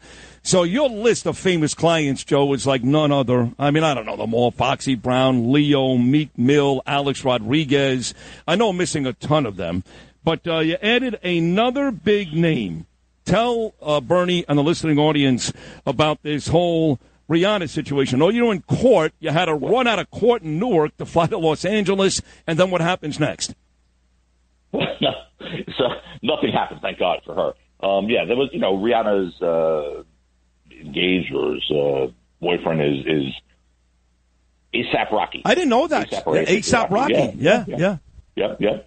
And, there she's pregnant with his child, so they're having a baby together. And, on the way back from their trip, their vacation, apparently there were a lot of Los Angeles Police Department officers waiting for him at the airport, tarmac, and Rihanna was on the plane, obviously. And, there was a hysteria because they detained and arrested him. Everyone was detained. And, obviously Rihanna has nothing to do with the allegation of some shooting from last year. But there was a concern because she's pregnant, very pregnant, was detained. And there was some concern about what was happening to her and why she was in this predicament and so on and so forth. Long story short is, that's not the story. The story is, I was on, and I told you this as it was happening because you and I had a meeting later that night, and I had to cancel because I had to leave jury selection to go find a plane to get me to Los Angeles within an hour. On the way to the airport, thank God things calmed down and her legal issues were resolved. So I didn't have to go to L.A. I was able to continue picking a jury. But, yeah, that's part of the crazy life I lead. And well, look at you, man. You are something else. Kimberly Guilfoyle to Riri and A$AP Rocky. Joe Tacopina on the Bernie and Sid show. Joe, listen, the only reason, by the way, that we're interested or even going to talk about Johnny Depp and Amber Heard is because it's televised. If it wasn't televised, we wouldn't be talking about it whatsoever. But the testimony was compelling. It was disgusting. It was disturbing. It just exposed the depravity of these some of these Hollywood types. But anyway, what's going on? Why would Johnny Depp sue like he did, knowing that he would be countersued, and everything that he did that was bad, what she did was bad as well, but everything that he did that was bad would be exposed, known to the public? Why would he do something like that? Yeah, he didn't get good counsel. I will tell you that. He just didn't get good counsel because, look, I think his point was this: like you never sue unless you, especially for defamation, because what you're saying when you sue for defamation is that your character was damaged, right? And there was actual malice, and your character was damaged. But the problem is, if you have issues like Johnny Depp has in his background, it's that becomes fodder for discussion, and it becomes open to the public when you're deciding whether or not there was defamation. So he put himself in a position where some of those text messages that came out are horrific. And look, I think a lot of it's him just blowing off steam. I don't think he was going to drown anyone and have sex with them while they were dead and all the things he said. I don't know. Text messages. But here's why he. So I'll tell you the principle of why he did it. And I honestly don't blame him, except it was a stupid move legally. What he did was he sued because his ex-wife, Amber Heard, wrote this big article in the Washington Post in this new Me Too movement era, painting herself out to be a complete victim of domestic abuse and making herself to be a victim and nothing more.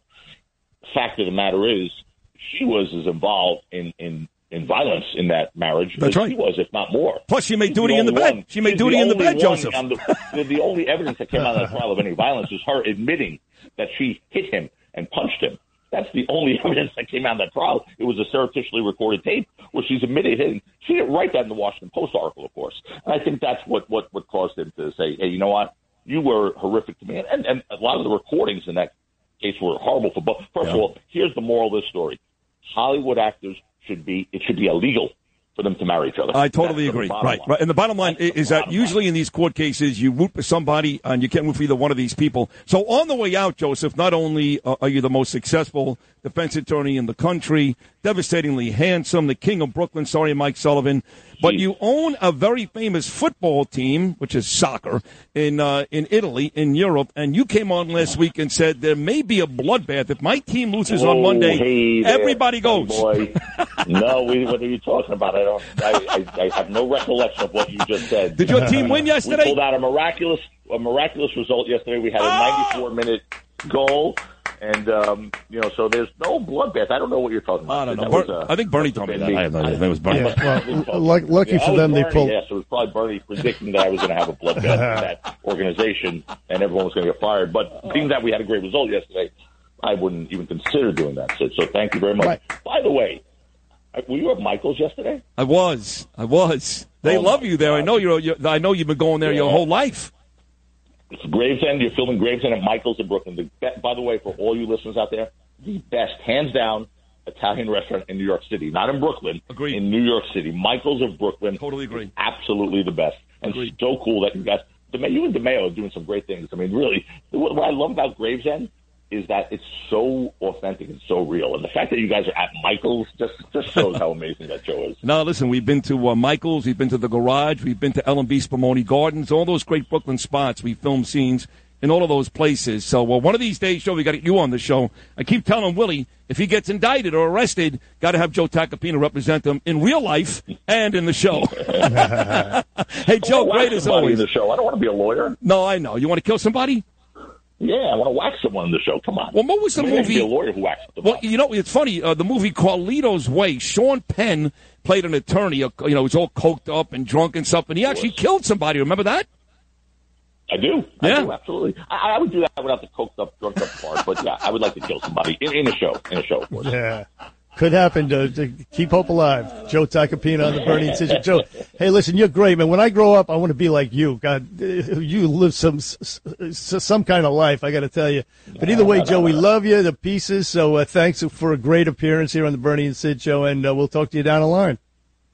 You guys are absolutely the best. Look who's talking, Joe Tacopina, the great, of course, Tacopina, Siegel, and DiOrio, great law firm in Manhattan, and a friend of ours for over 40 years, Joe Tacopina.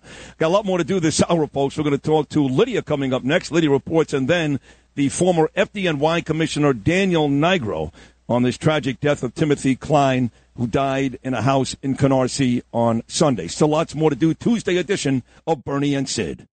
This is Lydia Reports on 77 WABC. Here's Lydia Serrani. Well, I am so thrilled to be talking to both of you once again. The boys are back in town. Finally. Lydia. Finally. Oh, my God. I miss you guys so much. Us too. Thank you, Lydia. Thank you so much. Powerhouse team right here. Tag team, #1 show. So yesterday, just before I get to my report, I didn't come in because I had like a stuffy nose. I was completely clogged up. I'm still a little clogged up. I had a low-grade fever. I was like, oh, my God, I've got COVID. Because that fear, because I've never had it before. I've never had COVID. So I said to myself, wow, look at me. I'm the one person at the end of the pandemic, 2 years in, I'm going to get COVID, feeling like crap. Got the rapid, came out negative, was waiting for the PCR, and the PCR came back negative. See, you gotta stop that mindset. I had people this discussion. Still get colds. Exactly. I had this discussion about Dr. Mark Siegel last week. People still get plenty of cold. You still get the flu. Stop with the COVID. Stop testing. Stop. I know. I was just so worried because I don't want to come into the station and, God forbid, like kill Judge Weinberg with my cold. with Corona or something, I don't know. There's a lot of elderly people that are at the We stadium. got to stop. It's enough. Stop. If it's COVID, pneumonia, cold, whatever, you're going to give it to them anyway. It doesn't matter, exactly. It doesn't matter, right. And for how many lives did we live? If God's good to me, I'll be 55 in April. For 52 years, I went to work with a cold, with a flu. There were sick people. I didn't wear a mask. I didn't worry about killing anybody. This whole mindset has to go away. It's got to go away. Oh my God, I used to go to work with like the stomach flu. I used to go to work with like a fever. Right. I was like, oh my God. Now it's like, oh, I've got a 99.5. I was, but you just don't want to be that one person that kills somebody else. You're not going to kill anybody. The virus is so weak. It's so weak. It's weak. The general evolution of a virus is that it weakens itself so it can survive. It's more transmissible, but highly less lethal, way less lethal than it was initially. You do realize that when you start to have those thoughts and you start to test yourself rapid, that the terrorists have won. You do realize that, right? That you're feeding. Right? Well, stop doing it. Stop. You're not going to kill anybody. You're not going to kill anybody. Just you may have a cold, you may have a virus, you may have the COVID. Either way, stop. You're feeding a sickness. I know. Well, thank God there's that silver lining. You guys have been talking about it all morning, the Twitter. So the radical left, they're losing their mind. You saw, what do you guys call him, Sean King? What is the name that you guys give Sean King? A Chinese Muslim. I think he's actually the one guy we haven't nicknamed yet. We'll call him Trump. No. Hold it. Chinese Muslim. Lydia got it. Oh, did you do that, Bernie? Lydia got it. He's a Chinese Muslim. No, I know, but did you nickname him that? No, we don't have a nickname for Sean King. No, you nicknamed him something. I forgot what you called him. No. You called him something. Anyway, he's the white guy who pretends he's a black advocate. He's on Twitter. He's got over 1 million followers. He deleted his account. He's a horrible person. He deleted his account in protest of Elon Musk. So did so many other radical lefts. He is Rachel Dolezal. Yeah, basically. Delete his account is not good enough. He should. Here's Imus coming back from the grave. Get in your car. Get that car up to 90 miles per hour. Keep your foot on the gas and look for a brick wall near you. Try that. Take a listen to Mr. Potato Head. We all know who Mr. Potato Head is, right? John Kerry? No, that's Frankenstein. Oh, you're talking about Stelter. Yes, Brian Stelter, CNN media critic. He claims he's a media critic, but all he does is bash the right. So he ponders this inane question, and you can't see the video. I saw the video, but before I play it, the look on the people's faces when he ponders this question regarding Twitter is hilarious because they're all looking at him like, wow, you are really stupid. But listen to his question. If you get invited to something where there are no rules, where there is total freedom for everybody, do you actually want to go to that party? Or are you going to decide to stay home? And that's a question for Twitter users. Some Twitter users might love the idea there's going to be absolutely no moderation and no rules at all. Others might not want to be anywhere near that. Am I crazy, Matt? He's like, why? Hello? Who wouldn't want to go to a party with no rules and free speech? I mean, he's a so-called journalist. I mean, what is wrong with him? Plenty. He's a loser is what he is. He's afraid. They're not afraid. I said it before earlier. They're not afraid of people getting disinformation. They're afraid of people getting the truth. That's what they're afraid of. That's what he's afraid of. What he's talking about is, unfettered. People can start now using racial epithets and stuff like that. They're going to have to figure out a way how to handle that. But either way, you err on the side of free speech, not on the side of censorship. That's the American way. That's the First Amendment. Get used to it. Elon Musk is the new king in town as far as free speech and Twitter and social media and stuff like that goes. Get used to it, fatso, because that's the way it is. Is that guy, I mean, maybe, Sid, you have good fashion sense. Maybe you can, send him a text or something, DM him, because, his shirts are so tight, it looks like his neck's gonna pop, and you see the roll of fat over the collar, it was starting to get red. Yeah. I'm worried about him. It looked like his head was going to explode. He has no neck. Give him, but you do. You have really good fashion sense. I know it's radio. And people make fun of me too because I always come in, I try to dress nice, but I'm like, I want to present myself in a professional manner. And you always dress really well too, so maybe you can give him some fashion tips. Well, thank you. And of course, we are on TV too. I know that we don't do it simultaneously. In fact, I'm looking at the adorable Gabby Lopez right now, who's back, thank God, yesterday. She is adorable. Adorable. She's so cute. Yeah, I mean, Chad, it's of so course, cute. is There's great like to her. cuteness emanating Yes, from that yes. girl. But we are on TV at WABCRadio.tv, WABCRadio.tv every day. So after the radio show is over, go back and watch it. And I did make note this morning with Bernie, Lydia, that Eric Salas and Danny and the whole crew, they do such an amazing job of putting up images and pictures and videos throughout the whole radio broadcast that it's worth going back and watching it on TV. So we are also on television, which does add to the reason why we dress so nicely on a daily occasion. But we're not in the movies like you. I saw that picture that you posted on Instagram with, like, you know, Bo Dietl and Chaz Palminteri, and I'm just like, wow, Sid's a wise guy now. Yeah, Vinny Pastori, too, for a big pussy from the Yes, Sopranos. yes. Yeah. I appreciated I didn't know your if I could say comment. that word on the radio. Yeah, you that's can. why. I appreciated your comment yesterday. It was very, very nice. Hey, Sid, I'm very proud of you. And, again, they're showing that picture right now if you watch this on television after the radio show. So thank you for that, Lydia. That was very, very nice. Well, there you go. So Brian Stelter needs fashion tips. He's a moron, and you can still have a cold. So that's a summary of my report. And you can catch more of what we talk about. 5 o'clock tonight, Cats at Night. We'll likely have Professor Dershowitz on. We always discuss the biggest topics going on around the world, so around the block. And John loves Cats Matidis, loves that breaking news as well. And that's why stale old podcasts. I know everybody's podcast. You listen to WABC Radio, and it's entertaining and informative. So you get the both combination, and of course, it's up to date. Unlike any other podcast that was recorded, days earlier. So Cats at Night, 5 o'clock. You don't want to miss it. Lydia Serrani on the Bernie and Sid Show. Thank you, Lydia. Right now it is time for the 77 WABC Clip of the Day. Listen to Bo Snerdley's Rush Hour every weekday afternoon at 4 after Rudy Giuliani. Here, Bo talks about Mayor Adams and no cash bail. There's nothing he can do to reduce crime. Really? Oh, that's simple. It's called put the criminals in jail and leave them there. Every liberal prosecutor almost in this country has been dealing with progressive reforms to bail or else progressive DAs in this country who refuse to do something very simple, and that is put criminals in jail, leave the criminals in jail, instead of putting them out on the streets. That, believe it or not, putting criminals in jail, novel thing that, brilliant thing that, it actually works to keep crime down. We keep the criminals in jail. They're not free to roam the streets and criminalize. And if they don't criminalize, guess what happens? Then crime goes down. It's absolutely brilliant how that works.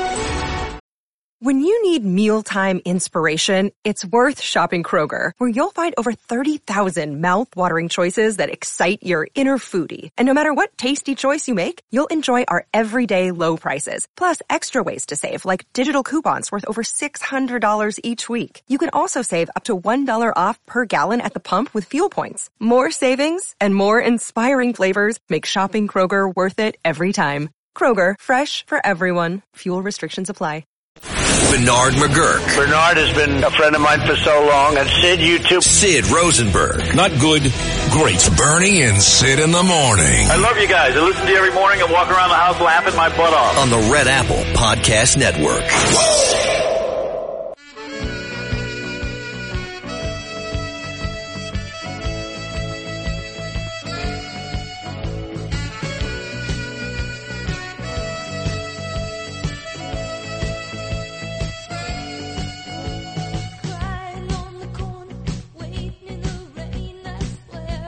Kind of a gloomy day here looking outside of our beautiful studios on 3rd Avenue. And gloomy makes sense for our next conversation, not because of the gentleman. We love this guy dearly. Devoted his life to the fire department and did a tremendous job as commissioner until he recently stepped away. He retired, again, after a brilliant career with the FDNY. I guess Laura Kavanaugh has that job now. And that is Daniel Nigro back here on the Bernie and Sid in the Morning Show. Daniel, I know you're retired now, but I still go to you. Welcome back. How are you this morning? Oh, thanks, Sid. I'm doing okay. It's another tough time for the fire department, though. Yeah, it is. And, I recently moved into the same neighborhood as the Klein family. They live very close to my house, and I've noticed the fire trucks outside of their house since Sunday, since Tim Klein was killed in that tragic fire in Brooklyn. And I guess what makes it exponentially worse, Daniel, is the family. His father, Patrick, longtime firefighter, 3 uncles that are firefighters. So for somebody like you that ran that department for all those years, all those brave men and women, this is a whole family of Kleins that devoted their lives to the FDNY. You know, that's so common in our department. As you know, my father before me was in the department. We have many, many families like the Kleins. To see them all, as all of our families, when we suffer a loss, the sadness is just incomprehensible. Former NYFD Commissioner Daniel Nigro on the Bernie and Sid Show. Commissioner Nigro, tell us, please, how can the public help this family, this Klein family, out that's given so much over the years and now the ultimate sacrifice? How can we help? Well, there's a couple of ways. Certainly prayer, and, you know, we heard that from the captain of Ladder 170 the other day, that pray for the department and the family. There are many outlets. The FDNY Foundation accepts donations. They start a fund immediately. Answer the Call, which has already committed $50,000 to this family. The Silver Shield Foundation. So there are ways the public can contribute to the family, but I would ask everyone to say a prayer for this family, to bring them some sort of comfort to losing a 31-year-old just at the beginning of his career and the beginning of his life. Yeah, I don't really know much about the specifics of the fire. I know it was a house in Canarsie. I know that the floor above Tim collapsed. He was not the only firefighter hurt. He died, of course, but other firefighters were injured. And not that your guys or girls ever make mistakes, but in this case, he really did not. He was doing his job. As far as I know, in his 6 years with the FDNY, he was about as picture perfect as a fireman as there ever was. So I guess what I'm getting at here, Daniel, is the specifics. It didn't matter. There was no way this kid could have done something different to save his life, right? No, I think, you know, structural firefighting, interior structural firefighting, things can change in a heartbeat, and they did. And you can tell in this moment, firefighters were aggressively moving in to put the fire out. Suddenly, the ceiling came down. Probably the temperature in the area above reached a certain point, blew the ceiling down on them. Some of the members were able to get out through windows. We had some serious injuries, but not fatal. And poor Tim was not able to get out. He was found with a lot of debris on top of him and lost his life. Former commissioner of the NYFD, Daniel Nigro, on the Bernie and Sid Show. Commissioner Nigro, what Timothy Klein did was no different, really, when you think about it, from what the firefighters who perished at 9/11 did. He ran into a burning building. This is what they do all the time. This is the risk they take. I mean, it is just such a dangerous job, requires such courage. I think that's lost on a lot of people. Sometimes people maybe put a little more, you know, they give a little more credit and props to the police as opposed to the firefighters. But really, it's the exact same thing. They run to danger. Yeah, I think legendary Fire Chief Croker, more than 100 years ago, said that simply taking the oath of office is an act of bravery, because every member knows that their job is dangerous and that what happened to Tim could happen to any of our members each and every day. And when I was growing up, when my father went to work, you know, I worried about him as a young boy, as I'm sure all families do when their husbands, their sons, their brothers go off to work in our firehouses. Yeah, again, Timothy Klein, killed on Sunday, survived by his father, Patrick, a longtime FDNY firefighter, his mom, Diane, and his 3 lovely sisters. So we had Bo Dietl on last hour, Dan, and I asked him this question. I know there was a time there, maybe before 9/11, when there was a serious rivalry between the cops, to Bernie's point, and firemen. And a lot of you guys did not get along. And I said, Bo, when a firefighter dies, is that a brother like a cop? Whether it's somebody getting shot in a Harlem apartment or running into a burning building, it's kind of the same thing. Is that a brother to you? And he said, absolutely. He said things have changed. Is that true? Oh, absolutely. Yeah, those days are long gone. And I think all of our members realize that police officers and firefighters are put themselves in harm's way for the public. That's what we're there for. And when one department suffers a loss, the other department feels it deeply. And they're there for us now, and we are there for them anytime they take a loss. We might fight on the hockey ice or on the football field, Right. but certainly that's it. You know, Commissioner Nigro, Timothy Klein actually was a friend of a firefighter who perished about 6 years ago. He actually spoke at the funeral, and I saw the videotape of it. And now 6 years later, I think it was only 2 years. I think it was only 2 was years it 2 ago. years? Yeah, yeah. Okay, well, now people are speaking on his behalf, and I mean, just the tragedy is just, I mean, it's unthinkable if you're a family member or even if you're the average citizen. I mean, it's just so sad. It breaks the heart of any decent New Yorker. I mean, can you tell us about his relationship with the fallen firefighter from a couple of years ago? You know, firefighter Pollard, who lost his life from the same company, Ladder 170, lost his life on the Belt Parkway. Again, another fire department family. His father was on the department. His brother served as a firefighter. Tragic loss. They were good friends. They came on the department together. And Timmy spoke eloquently at that funeral, and now, unfortunately, some other member of Ladder 170 will have to do the same thing. And it will be a terribly sad morning. He'll get a great send-off, but it will be terribly sad. Yeah, listen, I'll never forget. I went to the funeral for Jason Rivera, one of the two cops who were gunned down by that animal in Harlem. And actually, your friend and mine, Daniel Joe Esposito, got me into that funeral. And I was really moved by the amount of cops that lined the streets here by St. Patrick's Cathedral and by the amount of people that really were just overwhelmed by this. And I think we're going to be in store for that on Flatbush Avenue and Avenue N on Friday, Wednesday, and Thursday. I could tell you that in my neighborhood, they're shutting down schools, literally. They're shutting down other institutions. So for what it's worth, and it ain't worth much, we know that, but for what it's worth, I do believe that Brooklyn and New York in general will give Timothy Klein the send-off he deserves come Friday. Oh, they certainly will. And, you know, every member of the department that's not working will be there in uniform, and we will all be there for the family and for the members of his company and do what we always do. They will be part of the fire department family for the rest of their lives, and will ensure that they're taken care of. And we urging Commissioner Nigro, members of the public, to come out and pay tribute and homage to Timothy Klein? Certainly. It really shows the family that the public cares. This is,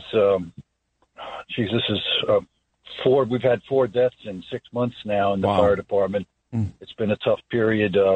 Laura took over 2 months ago, Laura Kavanaugh, and her first day, February 17th, Jesse Gerhard died, and here's our second line of duty death. It's a gut punch for everyone in the department. Well, we want to thank you for coming on this very emotional day today, Daniel. Again, you devoted your whole life to it and did such a great job as commissioner just until a couple of months ago when Laura took over. So thank you for hopping on once again with me and Bernie on this sad morning, and I look forward to seeing you at the Mass on Friday. Thank you so much. God bless, Commissioner Nigro.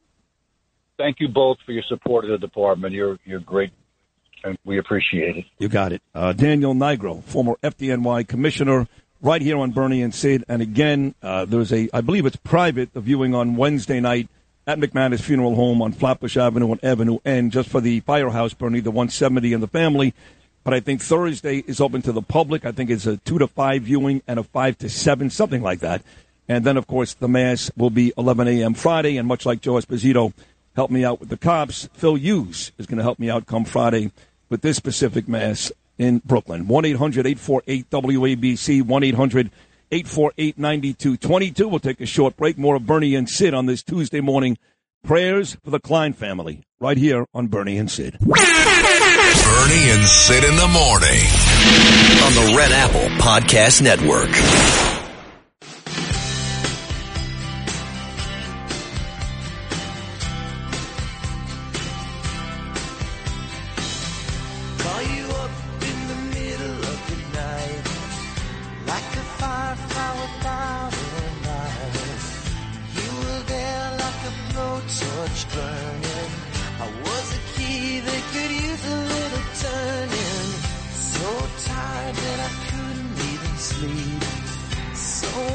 many secrets I couldn't keep. Promised myself I wouldn't leave. One more promise I couldn't keep. It seems no one. Terrific Tuesday show. Bernie and Sid back together for the first time in 8 days. Bo Dietl was great. So was Joseph Tacopina and Daniel Nigro. You know, it's funny. I watch the news now. And Bill Ritter, you know, I'll never forget Bill Ritter and I having this little Twitter fight years ago when Bernie and I, we were probably still doing middays before mornings. And then we won this very coveted award, me and Bernie. We won the morning show of the year in New York City. And I went to the luncheon that day to accept the award with Craig Schwab and a host of others. And the first person I see at this awards breakfast, I swear to God, Bill Ritter. I'm like, what are you doing here? He's like, I'm getting an award. I'm like, well, so am I. And we started talking about this Twitter riff we had, and it was one big bromance, hugging, kissing, the whole deal, you know. And you know, I hate him again. I hate him. I you know. And then they go on the news and they cry and they're upset about firefighters and cops and. You know, these are the same people that vote for people that want to defund police, that hate police, that don't care if you spit on a cop, if you punch a cop across the face. That's Bill Ritter. I'm sorry. All those folks you watch on the news. And they do these news reports, and Timothy Klein, they're going to be out there on Wednesday and Thursday and Friday, and they're going to be crying and all that nonsense, and they just don't care. They just don't care because if they cared, they wouldn't vote for these people. You're absolutely right, Sidney. Total, complete callous hypocrites is what they are, phonies, and we see through them. We see through these mutts. Listen, I'm going to repeat what I said this morning about the Texas National Guard soldier that was killed. I mean, that was a big deal. His body was missing for 3 days. He did the ultimate sacrifice. He jumped into a river to save 2 illegal aliens who were drowning. Turns out the illegal aliens were narco traffickers. People bringing fentanyl into this country, killing Americans. Either way, he didn't know that. He went in. They found his body after 3 days. They had a very, very moving ceremony to bring him to the vehicle that was going to take him away from the Rio Grande River. It was so moving. And then I'm watching ABC News last night, and David Muir, yes, your boyfriend, and your guy. This creep, he does a story on the border, yeah, and they completely ignore the Texas National Guard soldier. I mean, it was I was blown away. No, you were not. Flabbergasted. No, you weren't. I swear to God, I was. That's predictable, Bernie. How could you be blown away? Of course they weren't going to do it. Not predictable. In this particular case, I was sure that they were going to mention it and show that moment when they brought his body to the vehicle. No, they don't care. And they didn't do it. They don't care. They did not do it because you know who's copying you now, just so you know, John Catsimatidis, because last week when you were out, I did 2 solo shows. And John stepped in to help me out with 2 of the shows, and he does your thing now. He goes, your boy, your girl, your guy. And, of course, he picks somebody that I can't stand, like David Muir. So you're rubbing off on other folks around the station, Bernie, just so you know. I like what I hear. A little influence there. But either way, if I ever see your boyfriend, David Muir, I'm going to punch him straight in the face. And then because he's your boyfriend, well, I wouldn't punch you in the face, but I would warn you.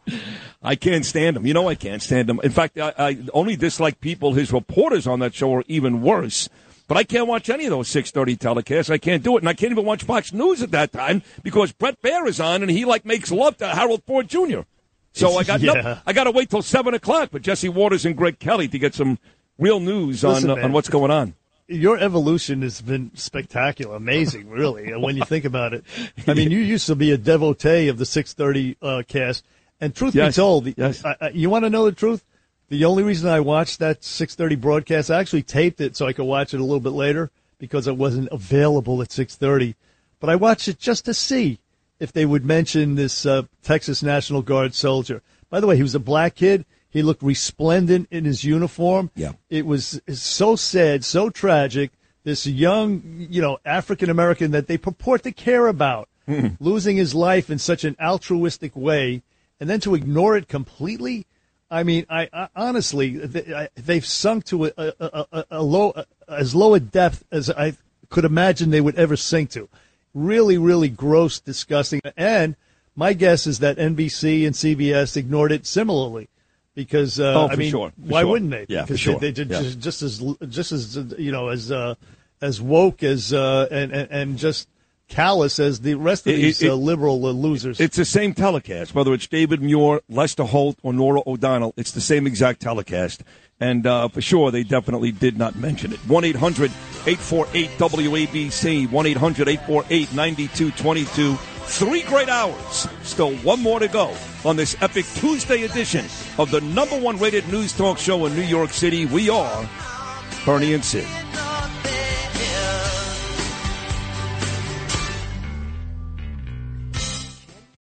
Look, Bumble knows you're exhausted by dating. All the must not take yourself too seriously and 6'1" since that matters. And what do I even say other than hey? Well, that's why they're introducing an all-new Bumble with exciting features to make compatibility easier, starting the chat better, and dating safer. They've changed, so you don't have to. Download the new Bumble now. We are New York. Bernie and Sid in the morning. Talk Radio 77 WABC.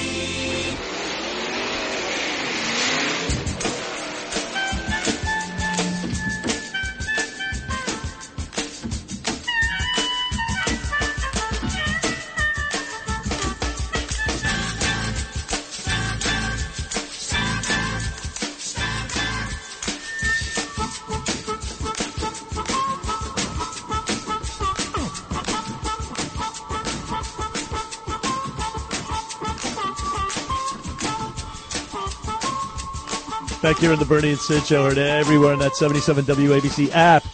Simulcast out on Eastern Long Island, News Talk 107.1 FM. And, yes, we've talked about a lot of sad things. Timothy Klein, Bishop Evans, the Texas National Guard soldier. But, the huge news, of course, is this, we're taking back, this is the first step towards, walking back tyranny. The tyranny we've been experiencing here in the United States, which has been disgusting. One of the worst egregious examples was the censorship of course, all that laptop from hell stuff, which essentially rigged the election. It got us an imbecile for president and into this situation where we have runaway inflation, crime, and the wars, nuclear wars on the horizon, all this stuff. So that was that. Now you have Elon Musk. He took over Twitter, of course, yesterday. He bought it for whatever it was, $44 billion. I think he used about $22 or $23 billion of his own. The rest is loans. The shares are now $54 per share, give or take 25, 30 cents. And that's a lot higher than what they were worth, which is why that the board had to sell it to them, because they had what they call a fiduciary obligation, the term of the week. In other words, they had to do it. It wasn't illegal, but it was. They would subject themselves to civil suits. The shareholders would say, "Hey, you had a great offer. I could have profited from this offer, and you turned it down. What did you do?" So they would have lost those lawsuits. So essentially, Elon Musk forced their hand. And, of course, regarding the free speech, here Elon Musk, just listen to this guy. Remember, he used to be a darling of the left, owns an electric car company, and, to them, he was just a hero. He's the richest man on earth. And as Sid pointed out earlier, reminded me, of course, Elon Musk is singularly responsible for the coverage that we watch now of the Ukraine war, because he put up a satellite. This guy actually put up a satellite to keep Wi-Fi alive in the Ukraine, which is why we see all these images of, dead bodies, massacres, et cetera, et cetera. We know the extent of the carnage that Vladimir Putin is taking on the Ukrainian people. Anyway, though, here is Elon Musk talking about free speech in Twitter before the deal went through. Take a listen. A good sign as to whether there's free speech is someone you don't like allowed to say something you don't like. And if that is the case, then we have free speech. And it's damn annoying when someone you don't like says something you don't like. That is a sign of a healthy, functioning, free speech situation. Absolutely right. By the way, the most famous African American in the nation right now, Elon Musk, and it's historic. You have an African-American owning Twitter. By the way, he's going to now have access to all these biased algorithms. He's going to expose just how corrupt those algorithms are and were when he gets in there. It's just unbelievable what he's going to be able to do to expose these creeps, these losers. Now, also, let me just ask you one thing though. You draw the line with the Taliban. Again, free speech. It's somebody you don't want to hear. It says something you don't want to hear. And it's ridiculous that Donald Trump has been banned and now he'll have the opportunity to come back. He may not because he has his own little company and his own little social media deal, but I think he eventually will too. Dave Portnoy will be back now. But we've heard about the Taliban and all these really vicious terrorist killers on Twitter. Do they deserve a chance too? Because I don't think so. I think you got to draw the line somewhere. No, they're going to have the ability to express themselves as well. It's going to be a free-for-all. That's what it is. This is an open exchange of ideas on the marketplace, and they can say something, and you can say something back. That's just the way it is. That's the way it has to be. And if there's a gray area wherever, if the truth is, in question or whatever, he says err on the side of allowing it to be published. So that's just the way it is. It's the wild, wild west. It's truth. It's free speech. It's the way it should be, the way it always has been. That's what the First Amendment is. I mean, I mentioned this earlier this morning, back in the 80s in Skokie, Illinois, I believe it was. You had Nazis marching, and the ACLU, of all people, defended their right to march because the First Amendment is designed to protect speech that you don't like, not necessarily speech that you like, but speech that you don't like. So, yes, but is there a difference between speech you don't like and speech that's dangerous? Well, yes. Now that they're going to have to admit it, they're going to have to work on that, and also, out and out, anti-Semitism, using the N-word, to the cows come home. ISIS has been on Twitter trying to recruit people to kill Americans. I mean, you can't let that go. I'm sorry. Exactly. They're going to have to work that out. Okay. Right? I don't have all the answers, but they're going to have to work that out. Does he own it this morning? Is he already the owner of Twitter? He is. Okay. He is the owner this morning. Right now, he certainly is. Yep. And these people are crazy. They're crazed. I can play you clips of the fake news, losing their minds. Apoplectic, I think, is the word of the day. This is almost similar to the November of 2016, when Donald Trump won the election then. That's how dejected and demoralized these woke-tards are this morning. But speaking of also I mentioned the Bishop Evans, the Texas National Guard soldier, dead trying to rescue 2 illegal aliens who turned out to be drug dealers. People bringing in fentanyl to poison Americans. Anyway, this smart-ass punk Psaki, she was actually asked about Biden's responsibility. Cut 7, please play it, Lou. Does the White House feel any responsibility for his death, given that there's reporting that he lost his life allegedly trying to save 2 migrants who were smuggling drugs? Does the White House feel at all responsible? And what more can you offer to people who are on the border, in border communities, who are experiencing loss and trials like this? Well, of course, we are mourning the loss of his life, and we are grateful for the work of every National Guardsman. I would note that the National Guard work for the states, and so he is an employee of the Texas National Guard, and his efforts and his operation were directed by not by the federal government. In this effort, in this apparatus, we've long stated that our immigration system is broken. You jerk, low-life piece of garbage. Are you kidding me? It's the Biden policies that resulted in the Texas governor having to deploy Texas National Guard soldiers at the border at the Rio Grande. I mean, this woman really, really makes me. She probably makes me more sick than Joe Biden. I got to tell you, more than maybe Ilhan Omar. I got to tell you, so bad. No, I wouldn't go that far. No. I would stop at Omar and Tlaib, but certainly she makes me sicker than Biden, and that does beg the question with all these Democrats now coming out, Bernie, and just savaging Joe Biden and this administration. The latest, of course, Pocahontas, Liz Warren on Sunday. Are people going to say, well, hold on a second here, even the Democrats are coming after him, or are people going to say, hold on a second, Liz Warren ran against him in the primary a couple of years ago. She just wants to be president one day, so if it means, calling out Joe Biden, she'll do anything to gain that position. That doesn't mean he's all that bad. Which one is it? Well, it's actually a combination. The rats are jumping off the ship big time.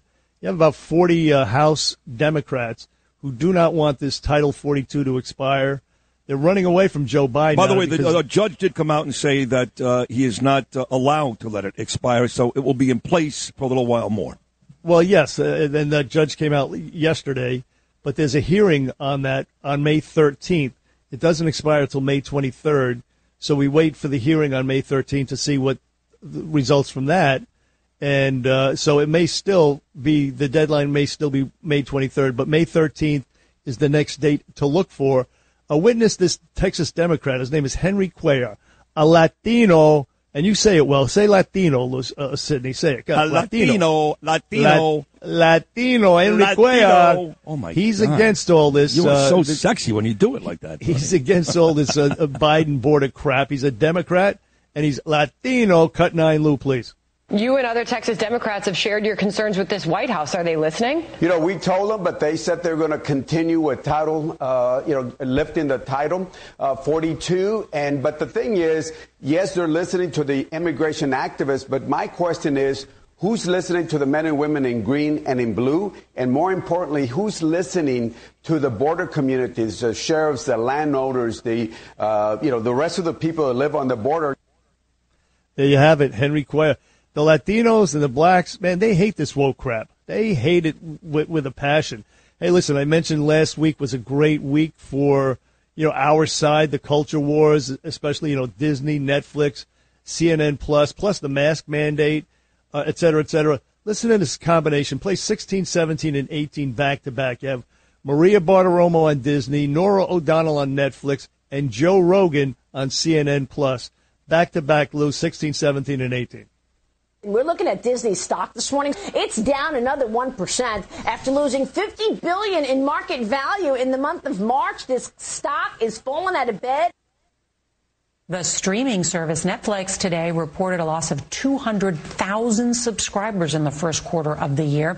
It is the first time in a decade that Netflix has reported a loss in subscribers, and it set the company's stock plunging by 25% in after-hours trading.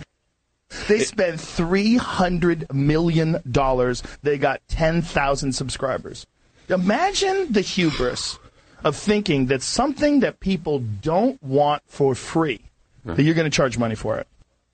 That last one was Joe Rogan on CNN+. Hey, go woke, go broke. It doesn't apply more now. It applies more now than ever. Go woke, go broke. We're seeing it right in front of our eyes. Of course, the Disney thing with Ron DeSantis was a brilliant example, taking away their Disney's Vatican-like status in the state of Florida, taking away all these tax breaks. As Bartiromo pointed out, I believe she said the figure was like $41 billion they've lost. 50. And she said 50? 50 billion, yes. Okay, yeah, there you go. So, and they're infusing this gender tranny nonsense garbage, Gross. Which is a mental disorder, into their programming for little kids. Yep. So people should run away from Disney, run the hell away from it. I think Ted Cruz said last week, we're just moments away from Mickey banging Goofy. And I got an issue with that. Yo, that's hilarious, bro. That's hilarious right there. I mean, come on. What the hell's going on here? And, again, Ron DeSantis, this guy, him and Donald Trump, they're the two guys for 2024. He said this about using tax dollars in Florida for nefarious purposes. Cut 30, Lou, please. We are not going to use your tax dollars to teach our kids to hate this country or to hate each other. Yeah. We believe that every single student matters, every single student counts. We are not going to categorize you based on your race. We are not going to tell some kindergartner that they're an oppressor based on their race and what may have happened 100 or 200 years ago. And we're not going to tell other kids that they're oppressed based on their race. Don't let anybody tell you that you can't succeed in this state. Everybody can succeed. Let me tell you, based on what he just said, and I have this from personal experience from my own son who gets bullied at school, they are creating a legion of racists, little kids that otherwise would have no idea. Little kids who otherwise would have no idea, but they hear stuff at home, they watch stuff on television, their friends talk about it, And now my son deals with this crap every single day in school. And I'm telling you, if not for the left, if not for the Democrats, these kids, they're good kids. They would have no idea about this. Right. And they are creating a whole generation of racists and hate amongst kids who just want to play basketball with their friends. He said it very articulately. It's called grooming is what they're doing. In this case, on critical race theory, grooming can take many forms.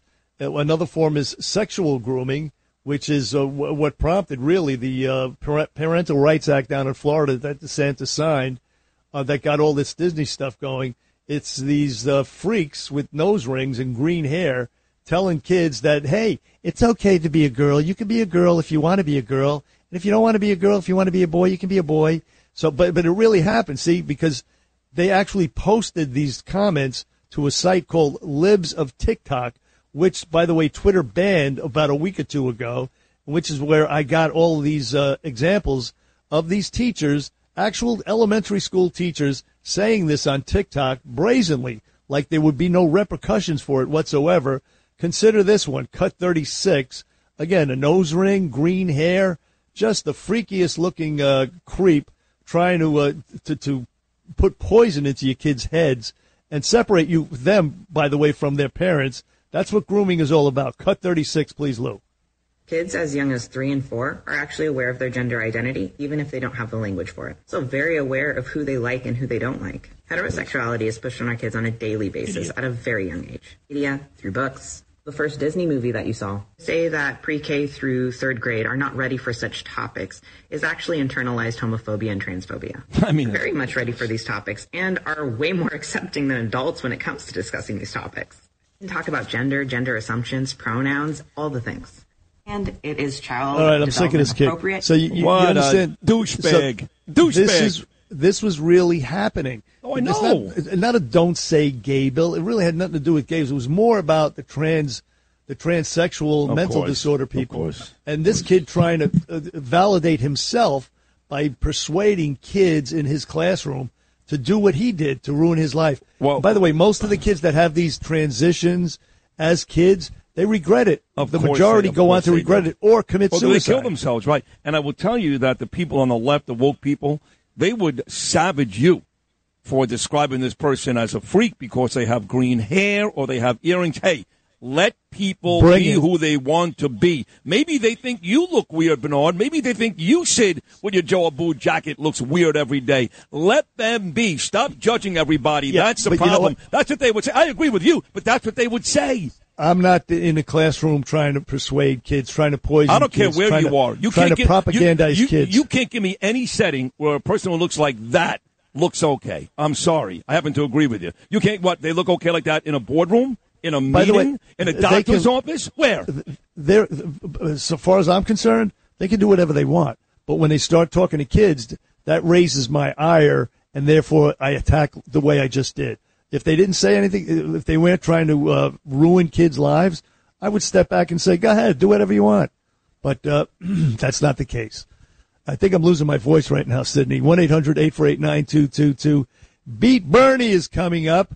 We have more show to come.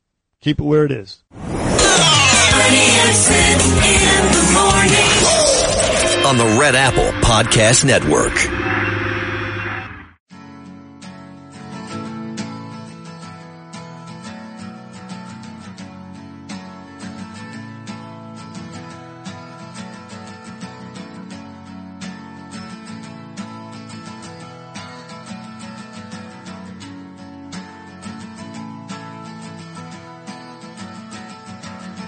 Today is gonna be the day that they're gonna throw it back to you. By now you should have somehow realized what you gotta do. I don't believe that anybody feels the way I do about you now. Wonderwall, one of my favorite groups, Oasis. So I am I'm addicted to a show that I used to blast with Bernie just a couple of years ago, and that is American Idol. So, of course, I love the original with Simon Cowell, Randy Jackson, and who's the girl? She was the cheerleader for the Lakers. Paula Abdul. Right, exactly. And then they went off the air, and they brought this trio together. I don't know how many years after the originals. And it's Lionel Richie, Luke Bryan, and who's the girl again? Katy Perry. Thank you. And I can't get enough of her, by the way. And I hated them a couple of years ago, and now I can't stop watching the show. I can't stop. So we're down to like the last 9 or 10, I guess. I want to punch Ryan Seacrest across the face, too. He's a little mother effer. And so this kid, Fritz, he's pretty good, Bernie. He's a pretty good singer. But he's got that high voice. He sounds like that singer Bay, the Australian kid who won a couple of Grammys a couple of years ago. So he does Wonderwall last night, and you know how much I love Oasis. I love them all. Champagne Supernova, Wonderwall, all of them. And he does Wonderwall, and it was the worst edition I've ever heard. My wife is laying in bed yelling and screaming how great it is. He got a standing ovation from all 3 judges, and I'm like, this is awful. And I loved the kid before, and I guess he made it through. You have some of this Fritz Wonderwall, Lou. Play this. Today's gonna be the day that they're gonna throw it back to you. Terrible, right? And by now you should have somehow realized what you gotta do. Trying too hard. My ears. No, he's trying too hard. He's got a great voice. He's super, but it's not. It's not Gallagher's. I mean, Gallagher did always. I mean, come on. It's not going to be him. I know that, and I'm okay taking the song and making it your style. You got to do that, or else I'll just play the record. And he did it in the acoustic version. He's a good guitarist too, but I just hated it. I don't know. But I love the show, and I can't get enough. And that's my TV viewing Sunday and Monday night with Danielle. So we talked about this a couple of weeks ago. I was watching American Idol as well, my daughter, and every story, every person, every contestant that comes up, it's like, if I don't win this thing, if I don't go to Hollywood, I'm going to commit suicide. Yes. It's just like dark. There's no humor. It's not like the old jovial, nope. Ryan Seacrest, American Idol. William Hung. I mean, this is all like, oh my God, if I don't win, you're exactly what am I right. do? No, you're exactly. And Fritz is one of those guys. He's like ready to kill himself. They got rid of Tristan last night, and I was not a big fan. Not because he's the guy that wears purple eye haze, but just not a very big fan. They have a lot of fat people that dance on stage, too. It's like, I just don't get it. Just stand there by the mic, sorry, Luke, and just sing. Stop dancing. It looks ridiculous. Luke. God. Well, Luke's he's fat, but he's cute. Louis, have you been to the Chef's Table on 116? I've been there, yes. You have been there? Do they like you there? They actually kicked me out after 25 minutes. So. He's not fat enough to dance, though. No. Are you famous in the Rock? Are you famous in the Rockaways? Do people know who you are in the Rockaways when you go out there? No. Nobody knows who you are. No, I don't want anybody knowing who I am. All right, that's fine. We're going to walk into a restaurant, everybody's going to bow to you, and they're just going to put me in But a wait corner. a second. Whether you want people to know you or not doesn't change the fact they may know you. Like Bernie's like that. Bernie doesn't want people to come up to him, but they know who he is. Like, you're famous. You've been doing this for 30 years. No, I'm not. Are you kidding? I'm not standing there with Chaz Palminteri like you. Fine. Come on. You're funny. Yeah. You are funny. Come on. It's okay, though. I think it's great. I'm impressed. Hey, look, there's Lou Rufino sitting in the corner. What are they going to say? See, try to see what he's eating so we can. Let's we grab can his talk napkin. about it later. Let's grab his napkin. It's funny. Have you been to Rocco's on 116? Yes. You like that place? Yeah, good place. It's okay. Really delicious. You have a favorite place? 129, 116, somewhere? Not really. They're all pretty good. I can't They're all distinguish. pretty good. Okay. All right. Where do you go? Wherever they know me. Oh. Nobody knows you. No. You have to go to Cross Bay Boulevard to Howard Beach for sushi, though, right? No, I don't. Yes, for all my sushi needs, no. You don't eat sushi? No. There's a couple of other places I go out of Rockaway, too. Like where? Where do you go? I'll go past Howard Beach. I don't I'll buy go that. up. Hey, listen, why don't we talk about this when we get back on the air? I know. I'm going to go sing Wonderwall. I'll be right back. Oh, God, I'm hooked on it. I can't wait for tonight. I can't wait. Ugh, come on. They're going to send some more people home. I love it. But the thing is, that they say the same thing. It's like the NFL draft, Bern. So Thursday night, every kid that comes up, first round NFL draft, big deal, Thursday night. Every kid that comes up, they say, he's got great footwork, he's going to be great on Sundays, he's got an amazing arm. They're never critical. Same thing. Every single act. This is the best you've ever been. This is the Fritz I'm looking for. This is what makes you great. I mean, Lionel Richie, Luke Bryan, Katy Perry, say something critical. Let me tell you something, you need Simon Cowell. Right. That's all he ever says. You're a star. That's You're right. a star. Right. And Bernie, you're right. At least Simon Cowell would go, oh, my God, what was that? But that's the way it should be. He would savage them. That's what you looked for. That's what you wanted to see. And he would make fun of them. There'd be some laughs, But so what are you watching for? I can't. I don't know. I actually enjoy it, but I hate the judge part. But I enjoy watching the kids perform. I think they're very, very good. But it's all part of this culture, Bern. It's part of everybody gets a trophy. Everybody's great. Everybody's afraid to call people who are really great, and people who suck. I would rather watch it when Simon Cowell was being mean, when it should have been called American A-hole. And Randy Jackson was covering his face while they were singing. Yes, and Paul Abdul was like making out with the contestants. It's like banging Billy Hung in the back and stuff. Yeah, stumbling around. All drunk. I thought you were terrific. Yeah. Isn't Simon Cowell on his show right now? He's on AGT, right? Not AGT. He has suffered some terrible injuries. The back injury, yes. Yeah, he was riding some stupid fakakta bike out in England. But he's on a show right now, Bernie. He's on one of those. I don't think it's AGT. That's Howie Mandel, I think. But I think he's on one of those shows. It is AGT. He's on AGT, yes. He's on Meet the Press, too, every Sunday. You can see him. That's funny. That's funny. All right, 1-800-848-WABC. We do have a contestant for Beat Bernie, which is coming up next out of Tampa, Florida. But we've got other stuff to do first, don't we, Bernard? Yes, we do. Traffic and sports coming up next. Right now it's time for the WABC Clip of the Day. Listen to Bo Snerdley every weekday at 4 o'clock. Hear Bo talks. Well, take a listen. We don't want our children sexualized, and it had nothing to do with not saying gay. It was we don't want them sexualized. We don't want anybody giving them sexualization from a heterosexual point of view, for a homosexual point of view, from a transgender point of view. Leave the sex discussions to the parents until children are old enough and mature enough to deal with them in school from teachers. And for the life of me and so many other people, we cannot understand why Walt Disney, the company that's supposed to be the brand of children, why they would raise such a stink over this.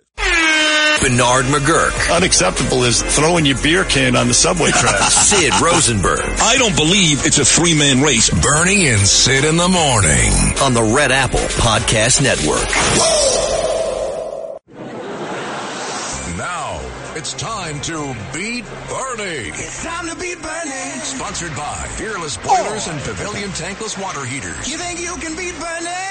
Good luck. It's time to beat Bernie. I got confused because we were off yesterday, me and Bernie. Today's actually Tuesday, so no American Idol tonight. It's Sunday and Monday, so. Oh, dang. I'll watch the Mets. It's all good. All right, we got Beat Bernie, your chance at cash and prizes, all kinds of good stuff. Jason is in Tampa. Jason, how are you? Good morning. Doing well, guys. Good. Good to have you back. And are you ready to play? Ready. We're ready. Let's go. Let's go. Number one, the Shard is the tallest building in what country? Start me off with an easy one. That is easy. I was actually in this building 2 years ago, at the very top. Oh. No, you don't know it. Move on. Wrong. You're back. My daughter's about to go to college there. England. It's in England. It's a great building. Bordering the Baltic Sea, what country would you find between Estonia and Lithuania? Estonia and Lithuania. Oh, my God. I've never seen it. I was hoping I was going to play you today. I would have had a better shot. I really don't know that.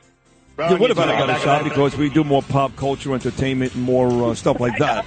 This is brutal. I wouldn't get these right. Well, I would have known the first one, not that one. And it's not Staten Island. Number three, the battles of Old Baldy and Heartbreak Ridge were a part of what war? This you should get. Only because of the Clint Eastwood movie. Jesus. Can you repeat that one more time? The battles of Old Baldy and Heartbreak Ridge were a part of what war? I'll give you a hint. Asian. That's only what I was going to tell you. I mean, come on. Oh, my God, I'm striking. Asian? What, you can't get the damn war? Korean War? Yes. Oh, my God. Almost said that. Oh, my God. Which of the following states, this is Vietnam, which of the following states did Lewis and Clark not pass through on their expedition? Was it A, Idaho, B, Wyoming, that's the answer, C, South Dakota, or D, Missouri? Which one? B. See, he's getting better, this guy. And number five, after Neil Armstrong and Buzz Aldrin, Pete Conrad and Alan Bean were next to set foot on the moon as part of what mission? Great Tom Hanks movie. Actually, one number less. Apollo. One number less in the movie. Tom Brady. 11? Oh, Jesus. Wrong, you two-legged bag of anthrax should be Jesus. Apollo 12 was the looking for Apollo. Yeah. All right, not a good effort, but I probably heard worse. I don't remember, but I probably heard worse. You got 2 right. Let's put them on hold. That's Jason in Tampa. And let's bring back the champ, Bernard. Bernie, how are you, pal? Here I is. You ready to play 3 right and you win. Jason's a heck of a nice guy, but he had a very difficult time in today's game. I may have a difficult time as well. I don't think we'll so. Find out. Yeah, I don't think so. Number 1, Bernie, the Shard is the tallest building in what country? Spell it. S-H-A-R-D. I was just there 2 years ago in this building on the very top floor with my family. Shard. That would be... it's a big glass building, like a shard. Yeah, of course. Yeah. It would have to be London. Yes. There you go. Bordering the Baltic Sea, what country would you find between Estonia and Lithuania? That would be, the capital is Riga. It's called Latvia. Yeah. One more and you win. And I think you're going to get it right here. The battles of Old Baldy and Heartbreak Ridge were a part of what war? World War II. Wrong, you two-legged bag of anthrax. Oh, I would have bet my life. It's the Korean War. Heartbreak Ridge? Let's get to Luke Lograno. He wrote today's game. Luke, Bernie is contesting Heartbreak Ridge. What was the name of the Ridge? They made a movie out of it 3 years ago in Okinawa. What was the name of that? That was Hacksaw Ridge. Hacksaw. That's my mistake. Good job out of you, Luke. All right.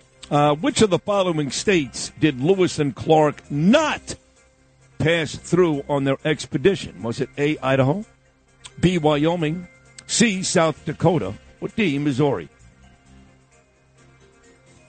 Missouri. Wrong, you two-legged bag of anthrax should be Jesus. I'll give you a hint. Yellowstone is in this state.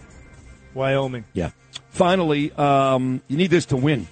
After Neil Armstrong and Buzz Aldrin, Pete Conrad and Alan Bean were next to set foot on the moon as part of what mission? Great Tom Hanks movie -1. Set foot on the moon. That would be Apollo 10. Wrong, you two-legged bag of anthrax should be Jesus. Apollo 12. Ay. Yeah, not pretty. Well, this was. What are you going to do? I told you I might have it. I predicted it, did I not? Did you see last week? This really tells you how pathetic America is. Did you see the controversy about Pat Sajak last week? No.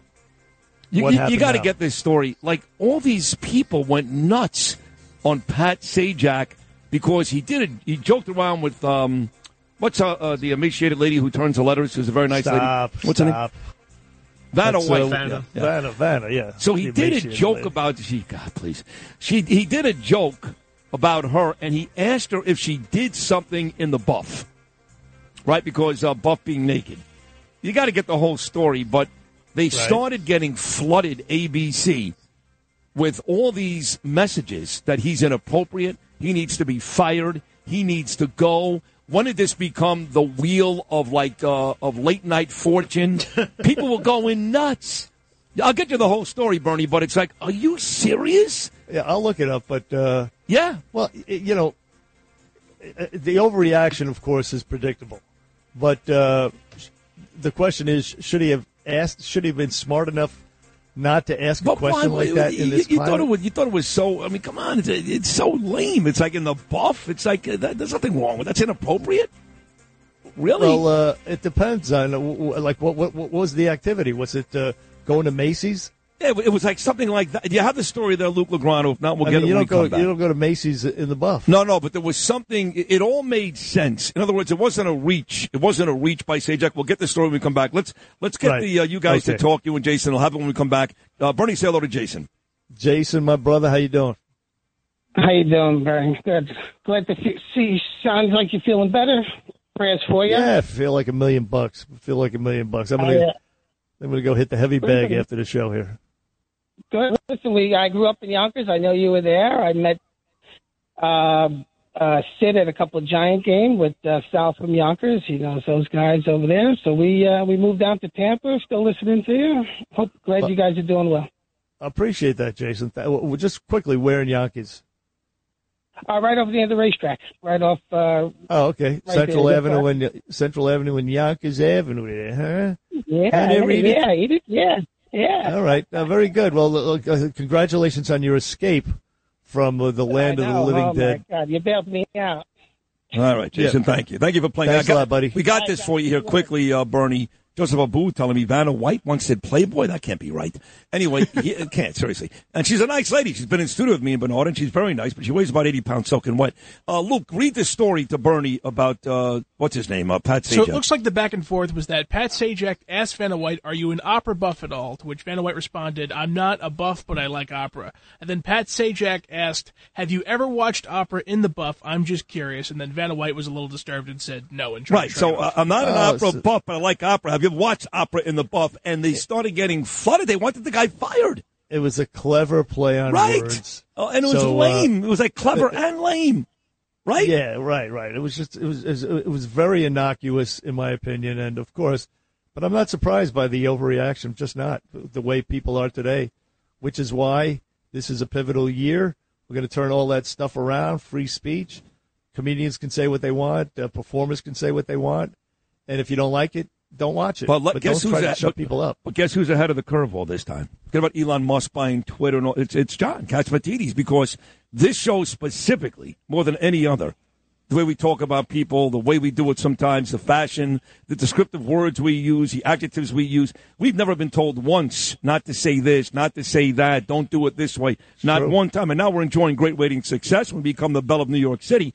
But from the day he took over, he never told us once, not to do it our way, and we're reaping rewards, and so is New York, and we do exactly what you're talking about every day. And like Elon Musk, Mr. Catsimatidis is a billionaire immigrant. That's right. So those apparently, we rely on immigrants to uphold the American way. So thank God for Mr. Katz, and you're absolutely right about that. Bringing free speech back to New York, bringing truth and common sense back to New York. 1-800-848-WABC, 1-800-848-9222. Been a great show. All three guests today, from Bo Dietl to Joe Tacopina to Daniel Nigro. Again, the funeral for Timothy Klein coming up. The Mass will be 11 a.m. Friday morning at McManus Church on Flatbush Avenue and Avenue N. There'll be viewings the next 2 nights, one for just $170 and the family tomorrow. I believe Thursday is open to the public. I'll have all the times for you over the next couple of days. I will leave early on Friday to go to that Mass on Friday morning in Brooklyn. All that and more. We'll come back and wrap it up. Bernie and Sid on a Tuesday. Beat Bernie. Sponsored by Fearless Boilers and Pavilion Tankless Water Heaters on 77 WABC. Bernie and Sid in the morning.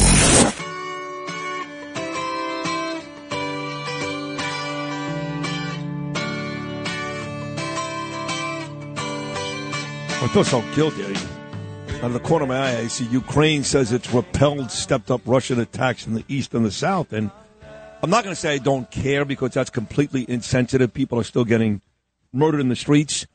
Although Putin has a pretty hot little girlfriend. But I just... she's a contortionist. She's a pretty girl. I saw her for the first time last night on Fox News. Very pretty and young. But anyway, it's not that I don't care, but I can't watch anymore. I'm done with it. So just let me know when it's over. Is that insensitive, Bernie? Is that? I mean, I don't know what to say. No. It reflects the majority of Americans who really are apathetic towards it right now.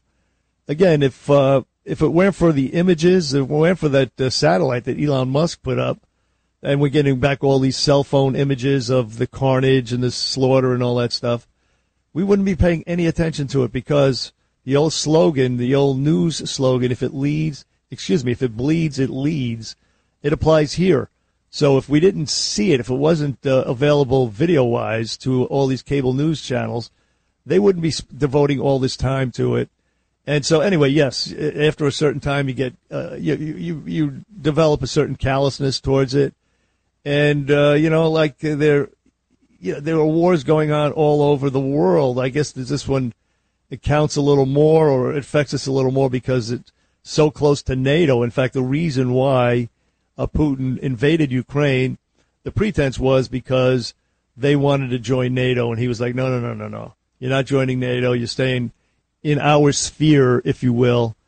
But I mean, again, it's just, what is our national interest? Nobody can articulate it except to say, well, we got to stop him because he might invade a NATO country.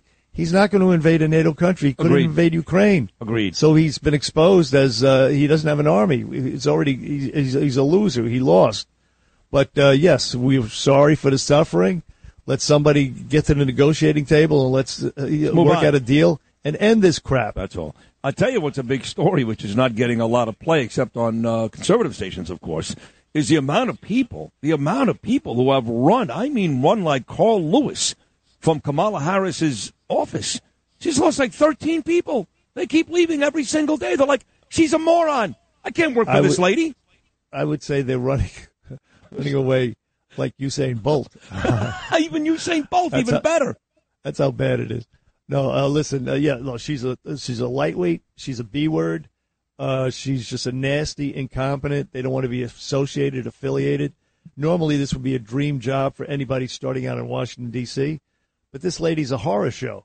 She's a horrendous horror show, and that's what you get when you pick people based on their looks and their, private parts as opposed to their competence. That's what happens, and we're witnessing it. And by the way, it couldn't happen to a nicer lady as well. Yeah, agreed. She's a real lowlife, is what she is, a race-baiting lowlife, so screw her. Agreed. I love this song, Dream Academy, Life in a Northern Town on a chilly day. Trees blowing, leaves blowing, like driving up the Palisades on like an October day. This song is great. Talking about great, Bernie, you were great. Great to have you back today. Completely different when it's you and I together. So thanks for coming back. I love you. It's great to be back. Love you too, bro. Have a good day. Get some rest and watch the Rangers and Hurricanes tonight, okay? No doubt. Well, I ain't watching the Nets. No, you ain't doing that. Lograno, you're all over the Rangers and Canes tonight. I know that. Did a great job today. Lou Ruffino, as always, just the best ever. Nice job by the Justin Ellick and Deb Valentine as well. We'll all be back on your Hump Day Wednesday morning at 6 a.m. Once again, on the way out, prayers to the Klein family from all of us. From all of us until all of you at 6 a.m. tomorrow morning. Peace. Peace.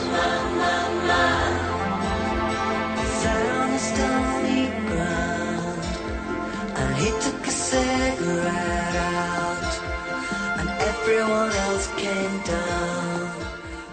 If you've had an accident, trust Gabo Law. Personal injury and medical malpractice attorneys with decades of experience who will provide the attention you deserve and deliver the best possible results in the shortest amount of time. Gabo Law has recovered millions for their clients and will be able to help you. But don't take our word for it. Read all of their 5-star reviews from former clients on Google, Avo, and Facebook. Call Gabo Law today at 800-560-0214 for a free consultation or email at info@gabolaw.com. Gabo Law, where winning is no accident.